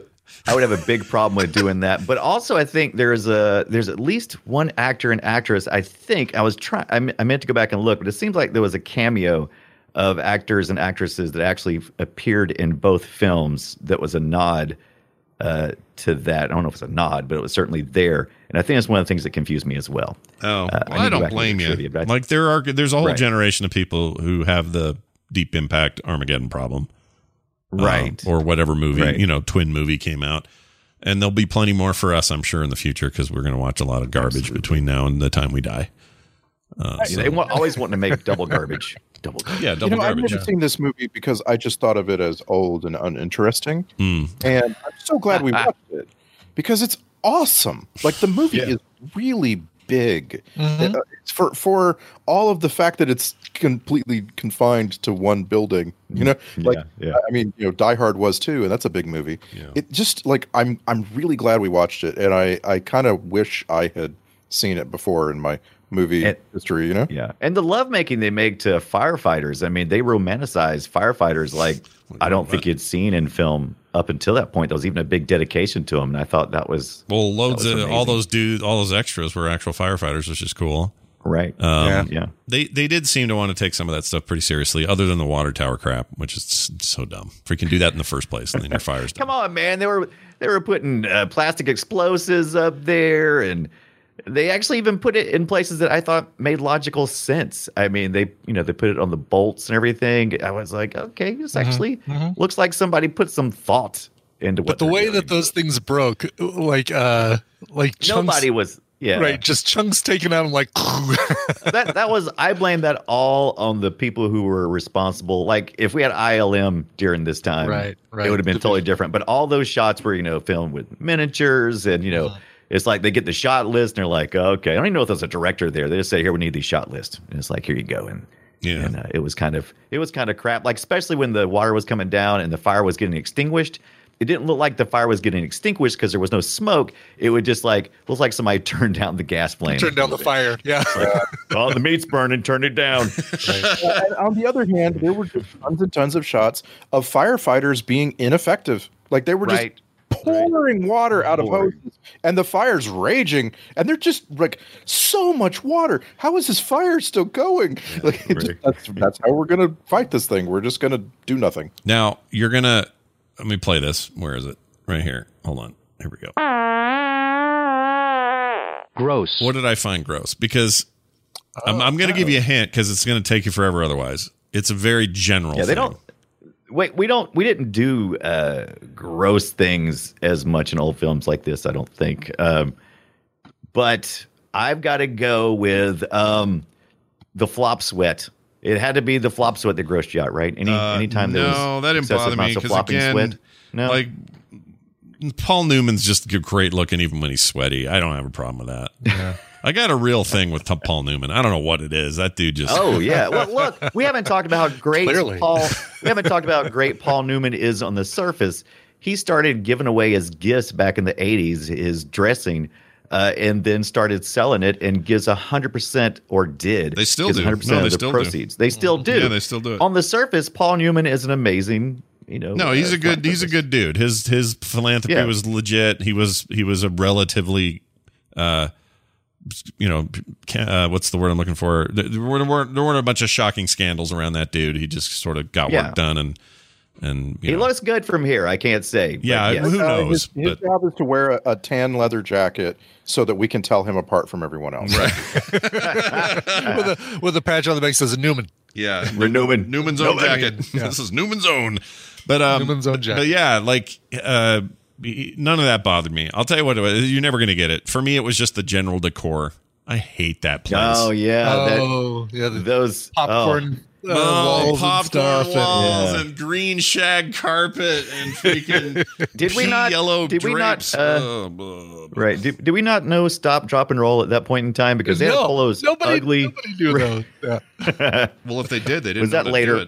I don't know what that was. Yeah. Well, no. When did we? Because they would just like burn. I wonder if there's probably some history on that we could find, but well, yeah. I mean, it seemed like such new information for me when I was a kid. I was like, I just assumed it'd been around forever. Yeah. But those ugly looking, you can definitely smother somebody with those nasty polyester. Those drapes they pulled down. Yeah. Oh, they were so bad. They looked like pee. Yeah. They were just pee colored. Everything was bad. Yeah. And I just could never quite. I don't mind hairstyles, colors. I can sort of get around. But there's something about the building decor, and we're supposed to feel like, ooh, the latest and greatest and best and whatever. Yeah. And instead, you're like, no, this sucks. We are very close to realizing how bad this looks, and you're going to be. I felt like telling those people, you know what? Better let it burn down because y'all are going to have to redo all of it. All of it's going to come up again. It's going to cost you billions to redo this stuff in about 15 years. So just let it burn. Costumes have really held up. Yeah. Like everything, the clothes that everybody's wearing, it's like you could totally get away with wearing any of that today. Yeah, that stuff's bad. And most of the chauvinism stood up okay. It didn't come across. I'm serious. Chauvinism held up really well. Yeah. I mean, it could have been much worse. Yeah, it was just, It would have been much worse, but I did cringe when what's his name approaches his two secretaries. You have to have two. Yeah. And it's like secretary number 2, you can go home. Secretary number 1, I need you to stay and write a letter and mail it for me. Like I couldn't be. I'm a man. Who writes? What man writes? No man writes his own letters. Yeah, exactly. Yeah, I knew something had to be up there when that happened, and then the way we were looking at each other, I went, "Oh, we're doing this, are we?" Right. Okay. Oh, we're doing the secretary thing. Okay, is this new idea in 74? I don't know. Do you guys think he killed his wife? What's her name on the in that Natalie boat? Wood? Yeah. It was yeah, Christopher question, Walken. yeah. It was Christopher Walken. Christopher Walken did it because he was there, right? Wasn't he there? He was there. Yeah, I don't know if Robert Wagner was there. Natalie Wood was one of the many also considered for this movie people named in the trivia. It may as well just be anybody who was alive in 1972 because yeah, I mean it was a large set you had to fill. I mean that was a lot of people. And, that's probably the reason. That's one of the reasons why this film is so long, and it's fine. It really is. But there was just so many characters they introduced and so many people and backstories. Like I love the whole son-in-law gambit. They were running. I sure do hate. I sure do hate that character. What a dick! Just the biggest Simmons. Dick. Just a dick. Oh my gosh! And you knew it the minute you saw him. Played that so well. He also hit his accent real well. I want just real quick props to Richard Chamberlain, British born. He sounded not English, and I always appreciate when someone can pull that off well. So well done, good job. And that house he lived in San Francisco is probably, if you put it on the market today, that thing's like $12.5 million. Yeah. So was nice. Back then it was probably what, $60,000. More money. Freaking yeah. I want the 70s back just so I could just put my current bank account on it. Right. Yeah. Buy some property. Right. Yep. Then take it away again. That's fine. But let me do all that then, and then come back to the future and let me benefit from my investments. Every time you have that thought, whenever you think, I wish I could go back in time and invest, you are right now back in time. Invest right now. Yeah, it's a good point. Except, well, whatever. Don't do it in housing right now. It's a freaking nightmare. Oh, yeah, that's crazy. But I totally understand why so many people have sunk, a few $1,000 into different cryptocurrencies. Like, of course, you have to take a chance. Yeah, right. I tried to, whatever. I experimented a little bit last week with that NFT stuff, the non-fungible token thing for artists and stuff. Right.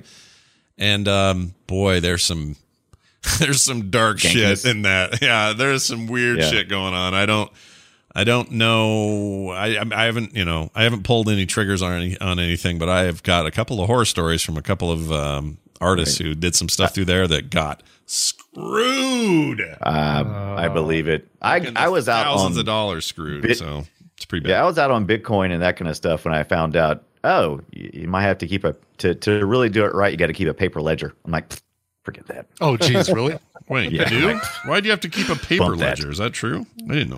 It's just to ensure that if anything happens to the chain. I mean, I didn't understand all of it, but I started getting into it. I watched like about it felt like 6 hours worth of it. It was on like an hour YouTube video on that, and I was like, yeah, this is too much trouble. We are going to get some emails, and that's fine because we I'm sure we are because we got it. I'm sure we totally got it wrong.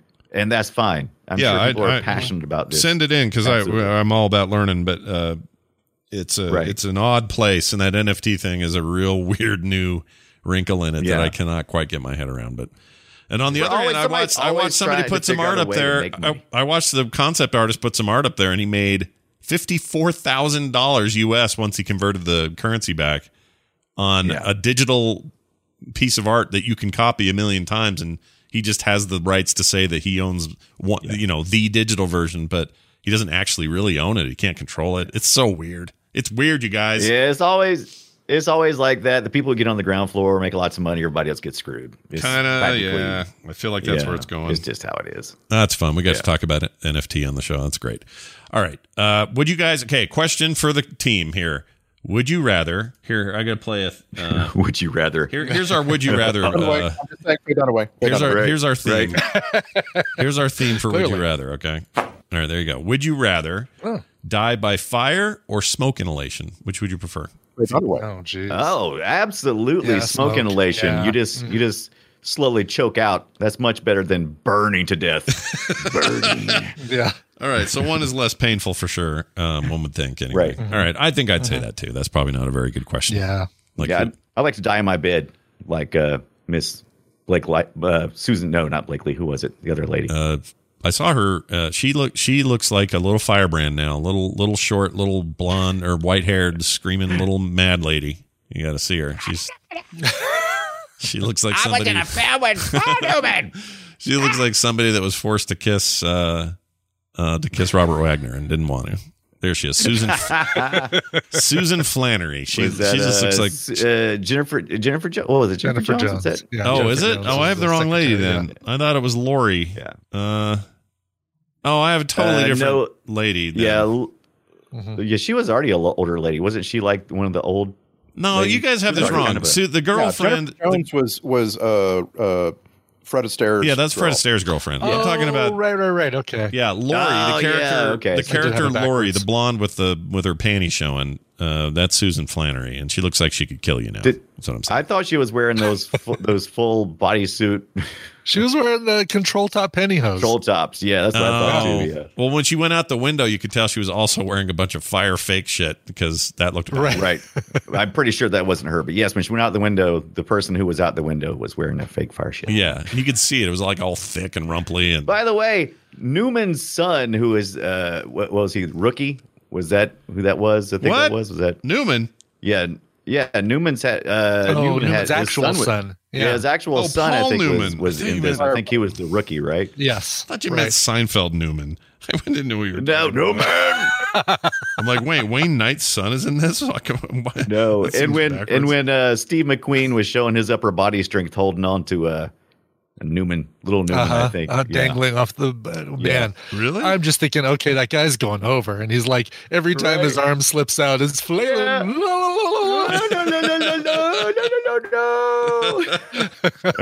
Wow, I didn't know Kick that. out a window and lower him into the basket. Why didn't they take that? Why didn't they just run that elevator, the helicopter, run that elevator back and forth up to the promenade floor and take 12 people at a time down? Yeah, why not? The hell was that about? All right, such things. I did want to say that the best thing I could say about the movie is it succeeded real good at being hard to watch and claustrophobic. It just felt really freaky to me. Yeah. Didn't expect it. I thought I would blow all that off because this is old and these are old techniques and the actors are ancient. No big deal. And I can't take it seriously because of how old it is. I am having a real revisit with older films. Personally, I've been going back and watching a lot of older stuff I never saw that came out. When I say older films, I mean things that were released before I was born. Right. And I've been watching a lot of that and just going, wow, it feels even more foreign now that we've lived through the age of COVID. Because I'm like, what are these people doing? Yeah. Yeah. And so it even feels even more foreign. Do you guys? Yeah, that's why I like when we would do these occasional 70s films that were regarded as classics. Do you guys ever do? Or is anyone here seen that Butterbum movie? I can't think of the real name of it. Butterbum. The one where more. What's his name? Puts butter. Uses butter and then does the bum. What's that called? You're talking about Brando? No, yeah, Brando. When he does Paris, the actual butt sex or whatever it was. Yeah, butt in Texas or what's it called? But France. Tango in Paris? Last Tango in Paris. Yeah, Last Tango in Paris. Oh, that is so funny. How did we get there? Okay, the reason I'm bringing that up is that movie's one of those like infamous movies you hear about your whole life. I've never seen it, and I'm curious. I'm like, there's been a bunch of recent talk about how he really did that, and it basically is committing rape, and then others have said no, that was all part of the thing. It's just the mystique of the movie, and everybody was in on it, and blah blah blah. Like all of those controversies, whatever. And I've never seen it. So like, there was a movie that came out before I was born, and I have no idea if that's something I should want to watch or not. Probably not, right? Because there's Butterbutt. No, you should watch it. I mean, that scene is wow. But yeah, he did get a Best Actor nomination for that too. Oh, did he? Right. Did he not go he does, where he doesn't go? Like he'll. Right. He probably didn't like where he did for The Godfather. He sent up Sachin Littlefeather up to accept his award. That's right. Amazing. If you're not familiar with that, people, you need to go look that up. Marlon Brando. I just need to stop a second and recognize that just when I think like we're years past peak Johnson, we get Butterbum in Texas. I don't know where that Paris, came from. Texas. It wasn't Paris, you know, Texas. That's what I was thinking was Paris, Texas, actually. That's where why I said Texas. Yeah. But yeah, I can never remember the name of the damn movie, just that there was butter involved. That's all I know. There was Marlon Brando, a bunch of butter, and the Butterbum cut. Yeah, the Butterbum cut. Look for it on HBO Max. 4.5 hours coming soon. Real quick side note: anyone see that yet? The Snyder deal? Has anyone had 4 hours? I did. I did watch it. Yes, and like I was saying earlier, if I'm not watching it for review, I love long form movies. I mean, it doesn't even feel weird because, shoot, I mean, let's face it, we binge stuff all the time. I've sat down and watched more than 4 hours of entertainment plenty of times in the last year. So it wasn't bad at all. Yeah, the length is not the problem. Literally everything else is the problem. I disagree. I disagree. I enjoyed the Snyder Cut. Now, some of the things it did sometimes feel like, especially towards the end in the post scenes, it's like, I feel like he didn't get all the shots he wanted for this, but he had enough that he wanted to kind of piece together something. And I enjoyed it. Well, I thought it was far superior to the other. Yeah, that's what I keep hearing is it's a whole lot better than the Whedon tweaked one or whatever. And that it's, this still is not a great movie, but it's better than it was and maybe up there with DC movies. But I didn't see the theatrical, so I don't know what to compare it to. I never did see it. Yeah. So you did you see you'd seen the Snyder Cut, right? No, I'm gonna. I haven't yet though. I don't want to. Yeah. I feel like I have to, right? We're nerds. We got to do this. Right. Oh, now, yeah, absolutely have to see it. Yeah. Just remember that I am probably maybe a bigger Snyder fan than most of you guys. Yeah, you like that girl one. You would have to be. Yeah. No, seriously, this is like the Lars von Trier of nonsense American directors, right? It's like I feel like telling someone to watch this movie is just like, it's just cruel. I disagree. You're being a bad person if you can check out at any point in time. You don't have to watch the whole film. But you can never leave. Right? I'm not holding anybody down. Hey, that's a familiar lyric somehow. I don't know where I heard that before. I'm not holding anybody down with a butter. Scott, making them watch this. You can. Please remember, you can turn off that movie. Okay. Remember that. Right. Right. Well, sure. Totally. Here's my Stop thing watching, with it. pick it up another time or whatever. I'm a little closer to Dunaway in this, in that I think Zack Snyder has a very cool aesthetic, and it's worked really well a couple of times for me. I thought the Dawn of the Dead remake was amazing. I really liked his Watchmen take, and I really liked 300 a lot. Right. I think everything since then's been a little problematic, but the DC stuff mainly. And it bums me out because I think he's better than that. His new zombie thing with Dave Bautista and whoever all's coming to Netflix is I forgot what it's called. That looks awesome. Like it looks like a throwback to that remake, and I'm in on that. So I'm not a Snyder hater. Mostly because I don't know why we hate him. I think we just if a movie's kind of crappy, I think we're. Did you see the Weed in Justice League? Though? I never saw Justice League. I never did. That's why I'm saying this will be fresh to me. So, have you guys ever? Were you guys big JLA fans? I know a lot of us were. During a time, it was either Marvel or DC. I was the Marvel guy, and right. I still love them. I read DC all the time now. Even I love DC Comics. I love JLA. I think the comics and the animation stuff is amazing, and the Berlanti TV stuff is pretty good. And that's where DC has never lost its shine for me outside of movies. And for a long time, they were still king of the hill. When you were doing the Batman movies with Nolan, those were huge. Right. It's just right now they just can't compete with that shit Marvel's doing. I don't know. By the way, my mom so my birthday was this past week. My mom made my birthday the best birthday ever. Now you do say birthday, right? You say birthday. I do birthday. I love that he says birthday. I do too. Birthday. Don't change birthday. that. Don't ever change that. All right. So anyway, on my birthday, we were talking. She's like, "What you been up to?" And I'm like, "Oh, last night I watched the Zack Snyder cut of." And I was like, I realized immediately that she would have no idea what I was talking about, Zack Snyder cut. And I said, "Oh, watch the Zack Snyder cut of Justice League." She said, "Oh, cool." She says, "Is that the one with Spider-Man?" And I was like, "Thank you, Mom." Yeah. Thanks, Mom. Thank you, Mom. I forgot what it was like to be a child and feeling like your parents were out of touch with what's cool, because Justice League Snyder cut, probably not, you're probably not going to feel pretty stupid if you're not like really cool or nothing, but Mom made me feel a little bit cooler when she called it Spider-Man. Yeah. And Iron Man. And then she said, maybe Iron Man. I was like, no. No. I feel a little better for myself. Thanks, Mom. It's okay. For most of the world, they don't Yeah. They don't. It's not important. I It's should not say important. most of the world. It's not important to them. Yeah, they're like, oh, they're heroes in Right. tights doing cool stuff. That sounds like a fun time. You go ahead, honey, and enjoy your movie. That's fine. Yeah, made me feel like a kid, and I loved it. Yeah, Loved it. Nothing wrong with that. I think that we're way too forgiving with the phrase overindulgent. It's like, oh, it's just overindulgent. That makes it okay. No. If it's technically incompetent, then you don't get to excuse it that way. Like, this movie is technically incompetent. What's that? The Snyder Cut? Yeah. Have you seen the Snyder Cut? Yeah. Yes, you have? Yes. Okay. I disagree. It's not incompetent. Oh my God, it's not so incompetent. Oh my God, there's no way that, okay, look, I'm incompetent. I am an incompetent filmmaker. If I made the movie, it would be, you could go, oh yeah, that was incompetent. But no, this is actual filmmaking, and I enjoyed it. You say incontinent or incompetent? Let's make sure. I was actually incontinent. Okay. What makes a movie, Scott? It's music, it's costumes, it's sets, it's compositions.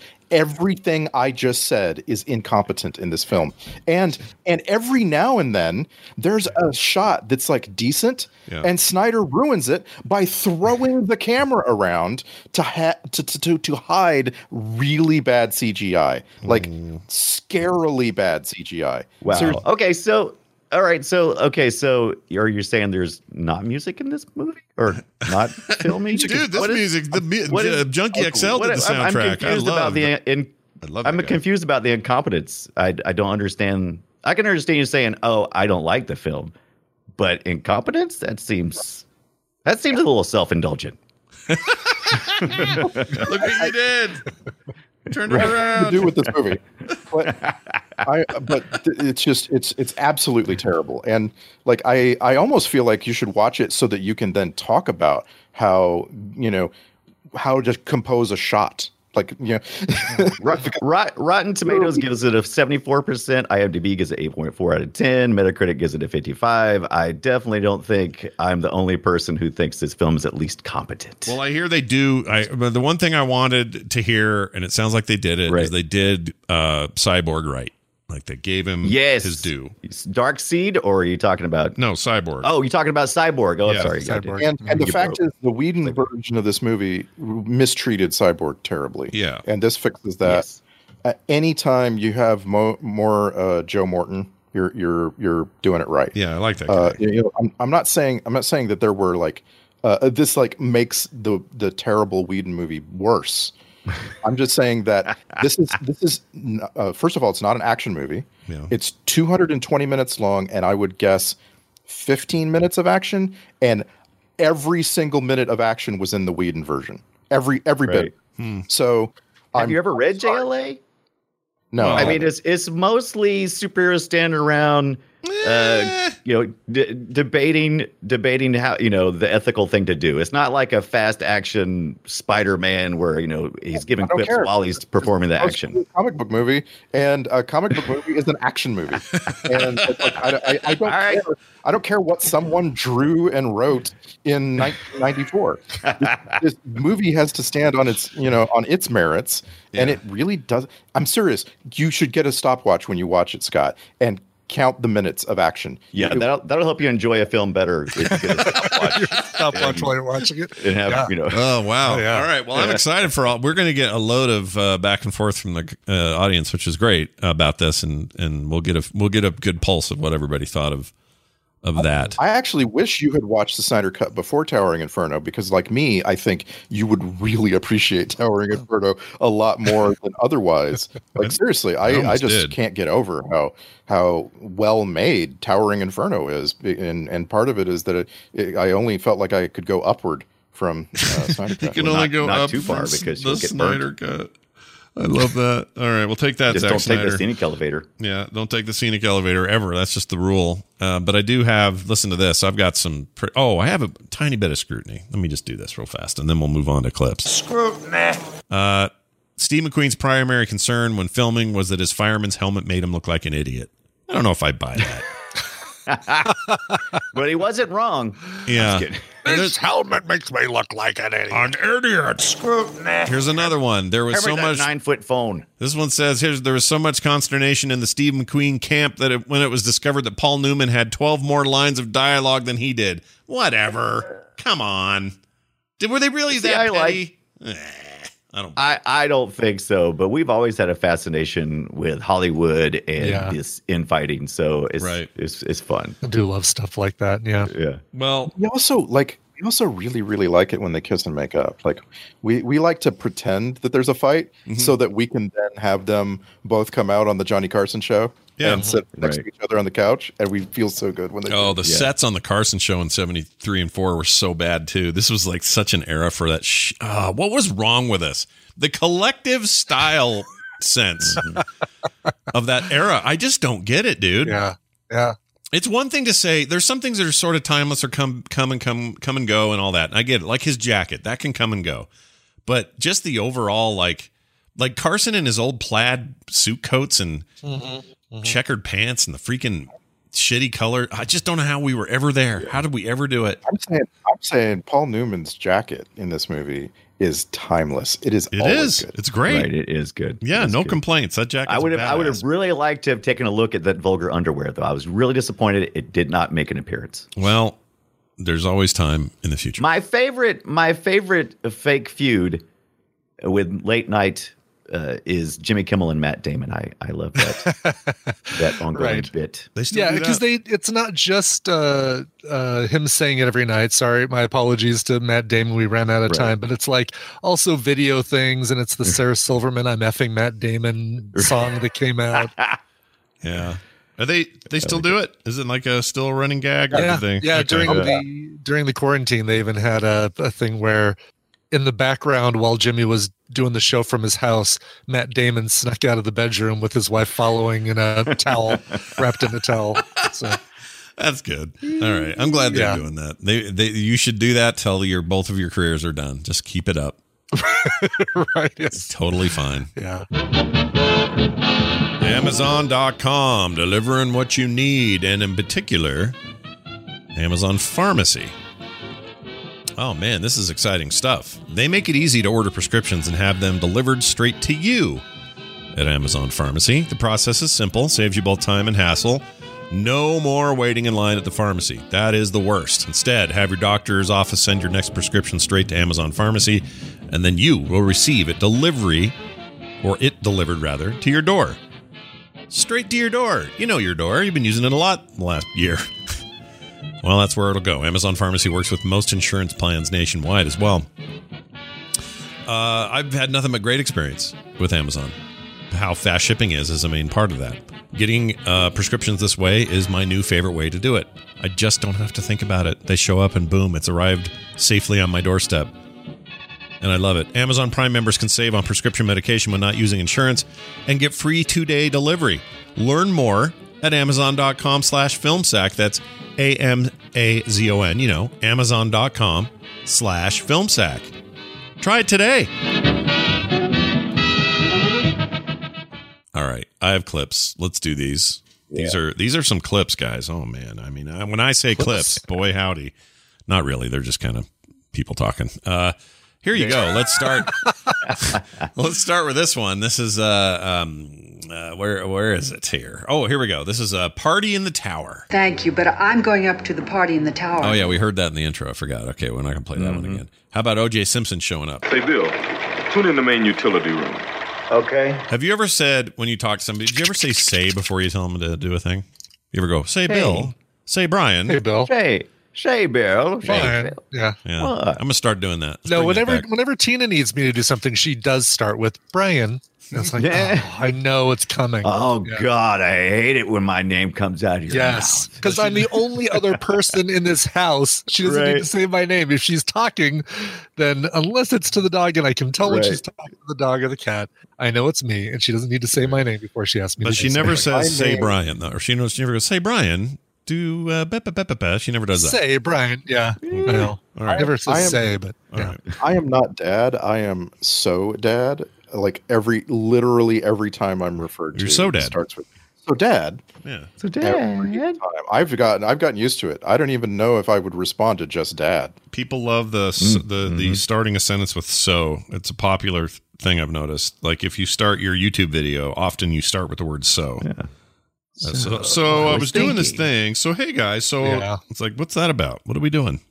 It's like 1970s. I don't know. Anybody that has to rely on a crutch to start a sentence is just stupid. Oh, yeah, hi. I do it all the time. Here's a Wagner talking. Okay, so he says words. What happened? Somebody hang the wallpaper upside down? Yeah, dude. Everything in there looks like shit. All over this damn.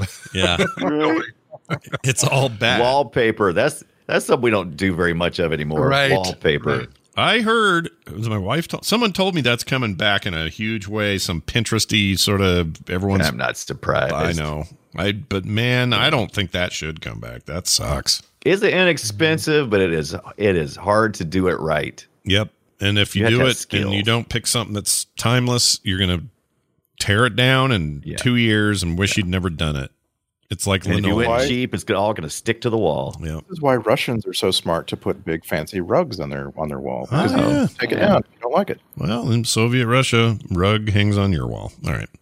Let's move on to this clip. Don't have to take some kind of crap. I don't have to take crap from you. Okay. So that was that. Yes. I'm going to go get peed on. I don't have to take crap from you. But I don't have to take crap from you. Here's milk in the kitchen. I left you some milk in the kitchen. See you later. See you later. She was talking to the cat. Yeah. It was the cat. Oh, right. Meow. Yeah. You know I have no opposable thumbs. Meow. Oh, in the kitchen, you say. Okay, thanks. Am I supposed to know her? We talked about her before, but am I supposed to go, oh, that actress, she's this or whatever? I don't know her. How am I supposed to know Somebody her? probably knew her. Yeah. Brian or Randy brought up her name earlier. The lady that he was trying to bilk out of money. That had the cat. Well, anyway, you're not going to help. Jennifer Jones. What's her deal? Why should I know her? What's her from? I could look her up, but is she famous? This was her last movie. Okay. Even though she lived to be 90, this was her last movie. She didn't do a lot. She did win an Oscar. Oh, okay. That's something. Her Oscar was Best Leading Actress in a movie called The Song of Bernadette in 1943. All right. Just an older, successful lady. All right. Yeah, I'm looking at her IMDb. I don't think I've seen a single other thing that she's in. She's been in. I think it's like for us, it'll be like who won for My Cousin Vinny? What's her name? Marissa Tomei. Marissa Tomei. She imagine a generation from now, and they're going to see Marissa Tomei in her 80s or 70s in a thing, and they're going to go, Why should I know her? Oh, well, she won an Oscar one time and had a successful career. And then you're like, well, what for movie? Oh, My Cousin Vinny. It's like they're not going to know either. Right. We're those people in the future. Yeah. In the poster for Love is a Many Splendored Thing, what's his name? William Holden. He's in this movie. Yeah. William Holden is in shorts only. He's otherwise naked. And he's holding Jennifer Jones, who is on her knees and looking up at him. Ew. And if you've seen that poster, you'll never forget it. And it's so weird. It's awkward. It's cringy. But this was a big deal back in the 50s. She was leading lady for these guys. All right. Well done, William Holden. Here's a... Oh, this cracked me up. It was the guy trying to cut the ribbon, and he just made that weird. Oh, that was It almost felt like a little improv, like they really had a hard time. That was totally. Yeah. That was the mayor, right? And he was there with the big giant scissors. Oh wait, I forgot. We couldn't cut Robert Wagner's scene because he went and got the giant scissors. Oh, it wouldn't make sense. The giant scissors that can't cut that part. Yeah. Now it makes sense, Brian. Literally can't cut that part because the scissors right now can't cut you can't. anything. Yeah. Well said. All right, here's some. Oh, no one ever calls broken wires this, but I thought it'd be fun to play. Hey, Dunk, if that fire was caused by fluky wiring in this building, we could get fires breaking out everywhere. Fluky wiring? Fluky. He say fluky or fluky? Fluky. I'm gonna play it again. Let's go to the tape. Hey, Dunk, if that fire was caused by Fooky wiring... He said Fooky. You might be right. You might be Fooky. right. Yeah. That's really weird. I'm afraid to look up Fooky because I'm pretty sure that's probably going to be a derogatory term. Let me see here. Well, it's okay if it's derogatory. Let's find out what it is. Oh, no, it's just a fudge cookie. Okay. Oh, that sounds good right now. I would like a fudge cookie. I can't have those. All right. How about yelling? The glass tower. Oh, I hate this. This is some bad sound work. There's a reason this movie didn't win for sound work. So here's an example. It's just it was so screechy sometimes. That's my biggest complaint, maybe, technically. Just a lot of yelling. Oh, great. And the dialogue go ahead. Why did I go Urban Dictionary? I should never go to Urban Dictionary. Oh, don't go there. Now I'm finding more bad things about Fooky. Forget it. Yeah. I've rarely turned the volume up and down as much as I did in this movie. Yes. Oh my God. Yeah, me too. It was the music especially was just so loud, and then the talking was recorded way low. It was so incompetent. I lay that on HBO. Like you definitely have a process for staging movies. Yeah. And they could even out the highs and lows. They could. Oh, of course. Yeah, they absolutely could. Certainly, yeah. They could I don't know about remaster, but they could totally tweak it. And they didn't. There's better examples of that even later, but I'll get to it. Faye Dunaway really, here she is. It's really all right. It's really all right. It's really all right. That last bit's weird. It's really We're just going to keep that. We're not. Keep rolling. Do you want to take you got no time? We have 2 hours and 45 minutes of this thing to cut. Go. We're losing daylight. I just wrote the word drama here. I don't like the way you talk to me. You drunk? Not yet. Well, then get out of my way. You didn't talk like this 2 years ago, did you? Oh, him and the son-in-law. Richard Chamberlain, man. Yeah. Chewing the sun. He's so much better to listen to than to look at in this movie. I just felt like he was so slimy in this movie. Yeah. He was a dirtbag. It's his fault, right? The whole thing's his bad. Yeah. He went for the cheap wires. A-hole. Here's Wagner's something about a phone book. Oh, no. Wagner's phone don't work. I don't know, whatever it is. Here it is. Oh. Banging on that thing. I do love that. Yeah, just we don't get that anymore. Bam on the yeah, and we don't get it anymore. Like that used to be a thing all the time where you'd tap it and so operator, I'm not getting a line out, operator. Like I miss those things. It was so dramatic, wasn't it?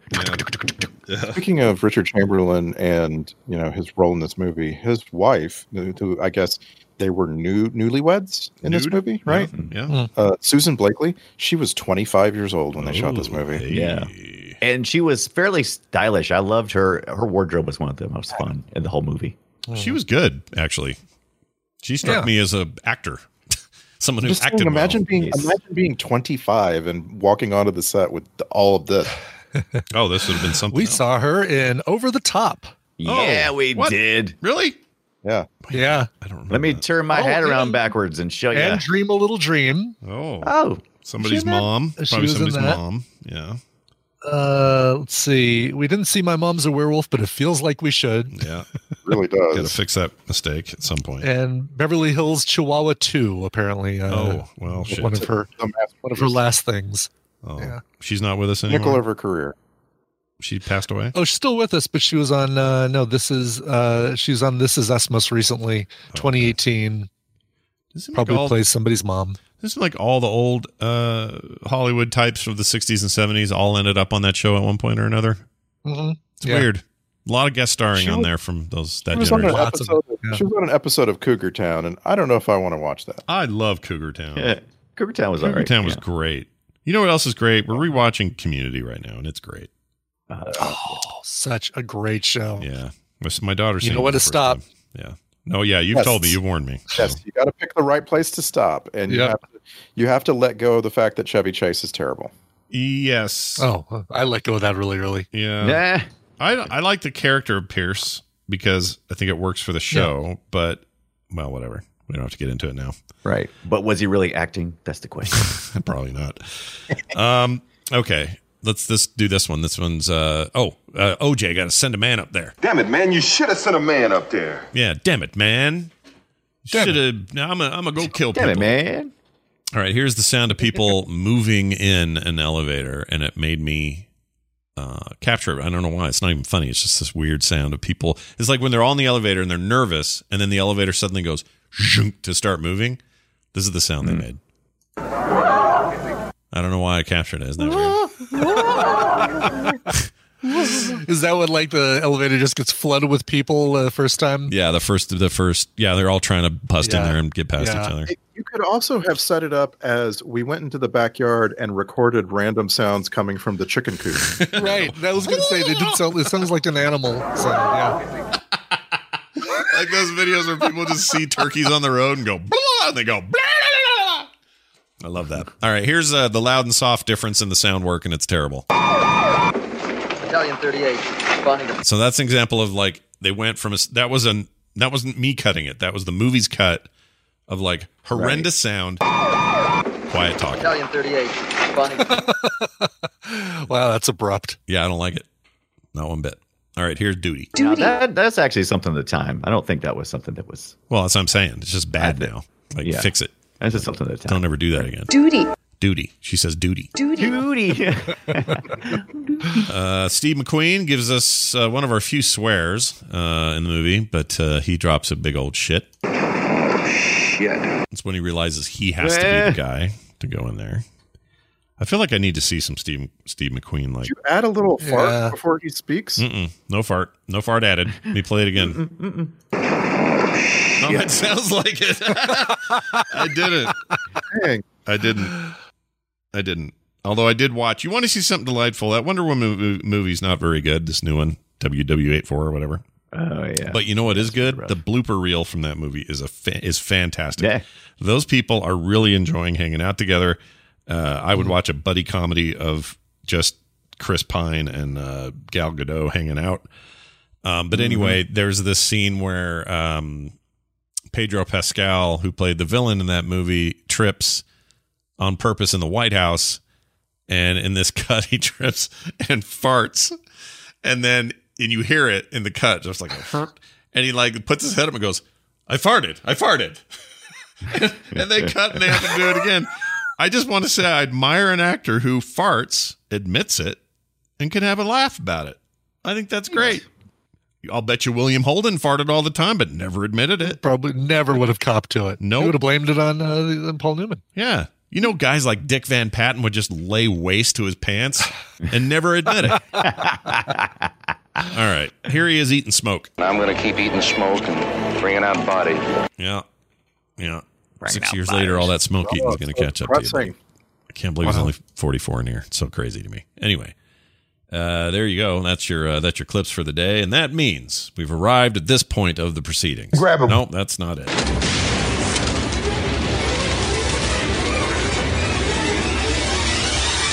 It's the Film Sack checklist. All these actors were used to working in this much smoke because they were all chronic smokers. Check. I have always wanted my own fire pole and still kind of do. Check. Yeah. I love fire poles. I really want one in the house. I would love it. I did too. I'd always get worried when they have the kind that has the vent opening that opens up. Oh, the little hatch. Why don't you just have a hole? Yeah. I don't like that little hatch. It scares me. Yeah, I don't want that hatch. Totally Hatch has moving parts. You got to maintain it and stuff. Yeah. I don't want that. I want just a hole. Give me a hole in the floor. Hole with a pole. Yeah, hole with a pole. A hole in a pole is all I want on my weekend at Brian Ibbott's house. Saturday at night. I just want a head that I can flip up and push a button and slide down with my best buddy. Yep. That's there all you I go. want. There you go.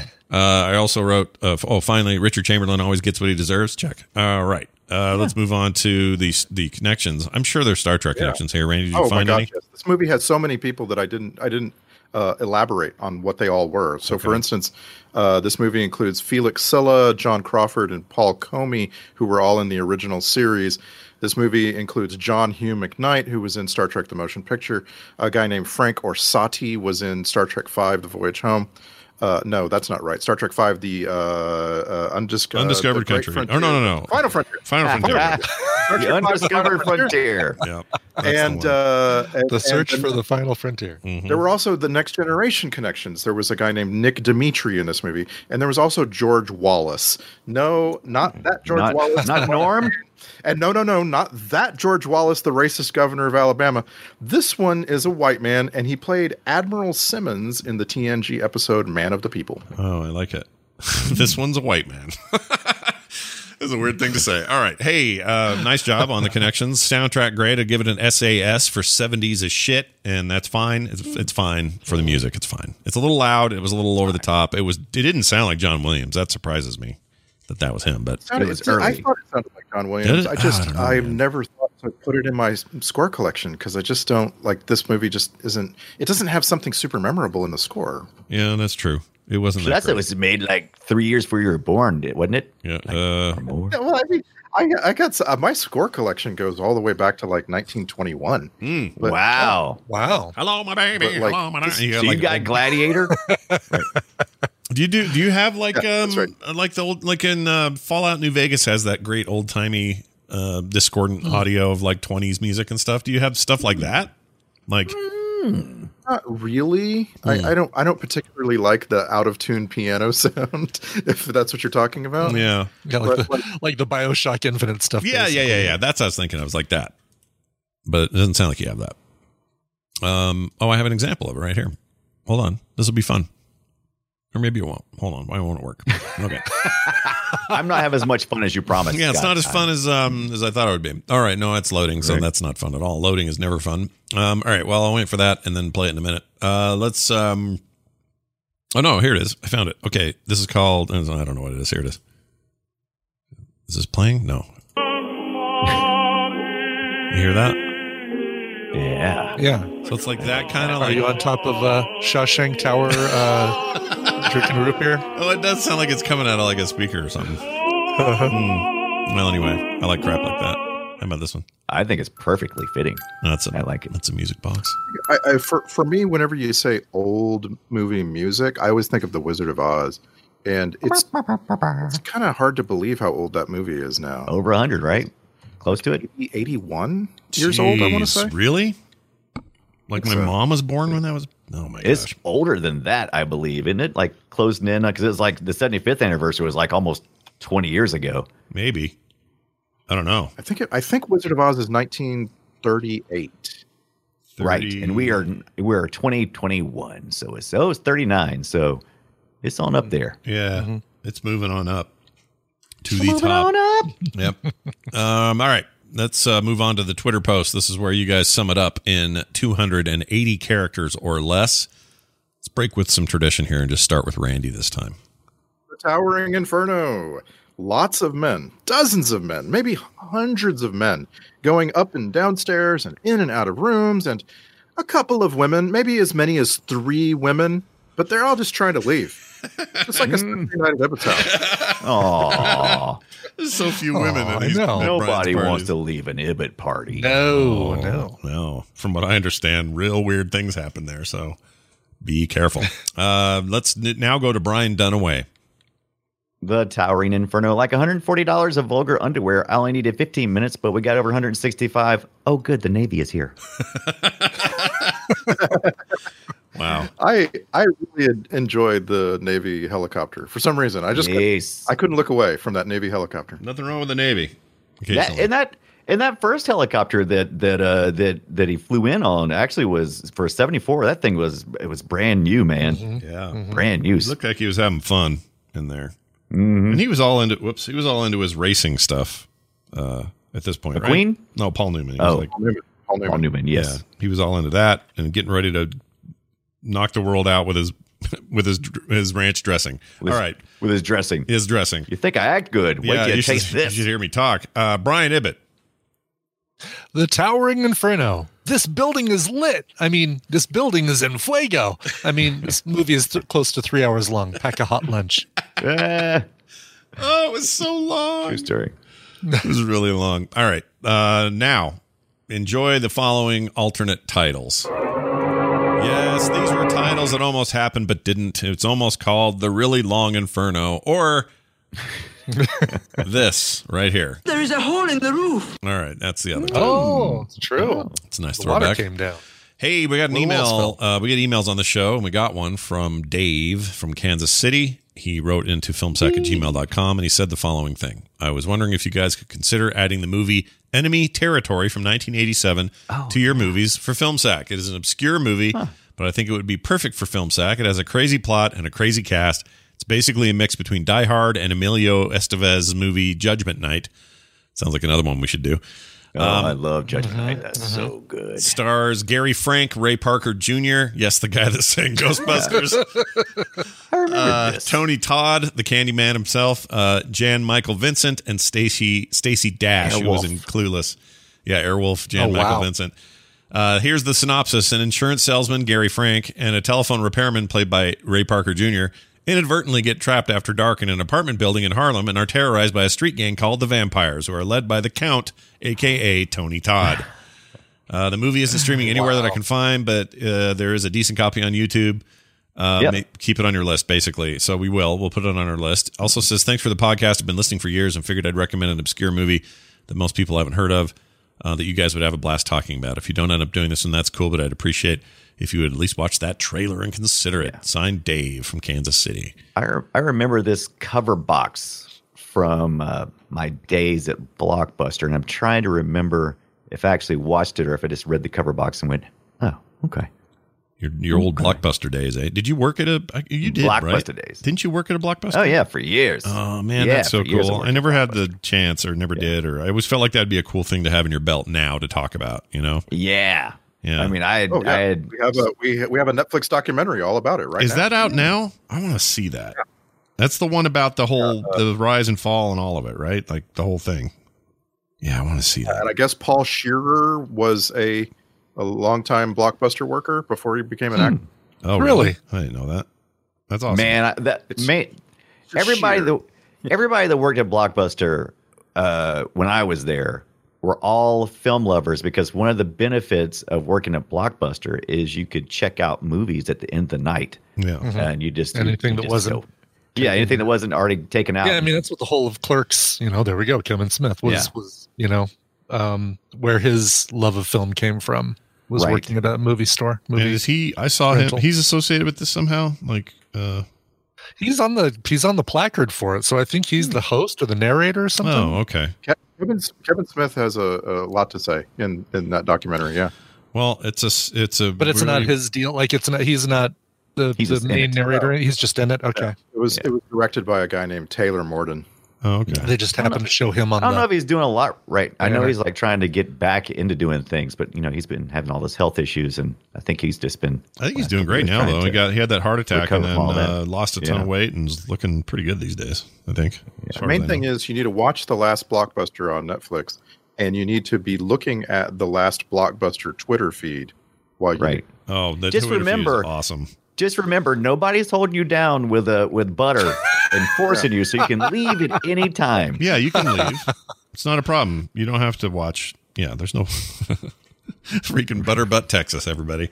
Right. Well, there you go. We'll put that on the list. Thank you, Dave. We appreciate the recommendation. Our next film is the Alec Baldwin crap fest known as The Shadow. I saw this in theaters and hated it, and at the same time, I know it's perfect for FilmSack, so I'm pretty excited to talk about it here, because I want to talk about why I hated it. Is that still part of our shadow? Is that still part of our March Madness is gone? It's still part of March Maximus. Yeah. Okay. Yep. I guess I got another week. Okay. Yeah, we got another week. This one's on HBO Max. It's I don't forget the year. 90-something? 1994. 94. Okay. That's earlier than I thought. Anyway, it's Alec Baldwin is the famous originally started in radio, maybe comics, I'm not actually sure, but The Shadow. I used to love the radio stuff, the old serials that my grandma would play, and was real excited about that movie. Like Rice Krispies or that's it. But I came away from that movie going, ugh, this is bad. This is a bad movie. Right. I'll never see it again. But I couldn't have foreseen FilmSack, and neither could you. So. Right. Just remember us 20 years after the Towering Inferno. No, I try not to think of. Yeah. Yeah. That's where movies had went to. That's weird. Okay, hold on a second. Huh. Towering Inferno and The Shadow are closer together than The Shadow and Us Now. Yes. That's so effed up. Because it's not like movies have changed that much since The Shadow, but they changed a lot since Towering Inferno. Right. I don't know. Yeah. Maybe they haven't. I just can't see it. Anyway, that and a lot of discussion around it next week right here on FilmSack. In the meantime, filmsack.com is our website. You can visit it whenever you want. Get all the old archive. Check out quicksack.ly, which is this great resource put together by Bombots, which is amazing. It's an amazing thing. You should go check that out. All sorts of cool stuff, so check it out. FilmSack.com. FilmSack is our Twitter account. You can also send those emails, filmsack@gmail.com. And whenever you review a show on one of your favorite places you get your podcasts, it helps us get discovered by new people. So please continue to do that. That's going to do it for us, for me, for Brian, and for Randy. For 29. We'll see you next time.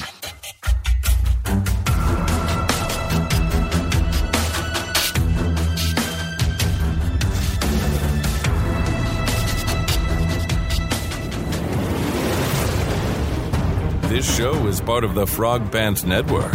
Yes. Get more at frogpants.com.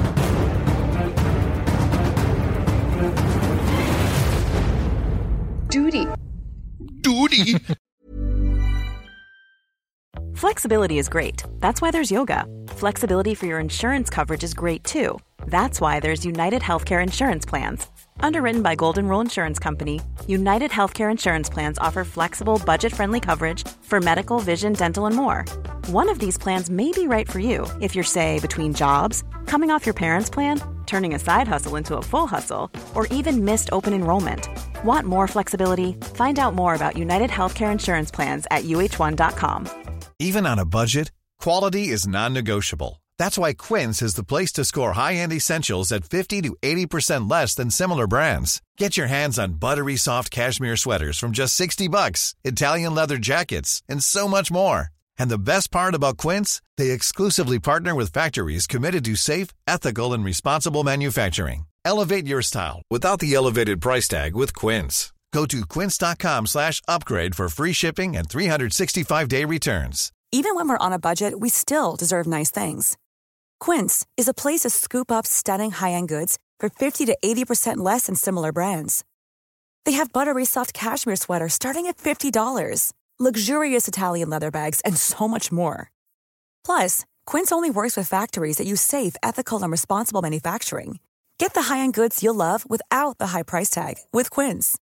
Go to quince.com/style for free shipping and 365-day returns. Hi, I'm Daniel, founder of Pretty Litter. Did you know cats tend to hide symptoms of sickness and pain? I learned this the hard way after losing my cat, Gingy. So I created Pretty Litter, a health monitoring litter that helps detect early signs of illness by changing colors, saving you money and potentially your cat's life. Pretty Litter is veterinarian developed, and it's the easiest way to keep tabs on your fur baby's health right at home. Go to prettylitter.com and use code ACAST for 20% off your first order and a free cat toy. Terms and conditions apply. See site for details.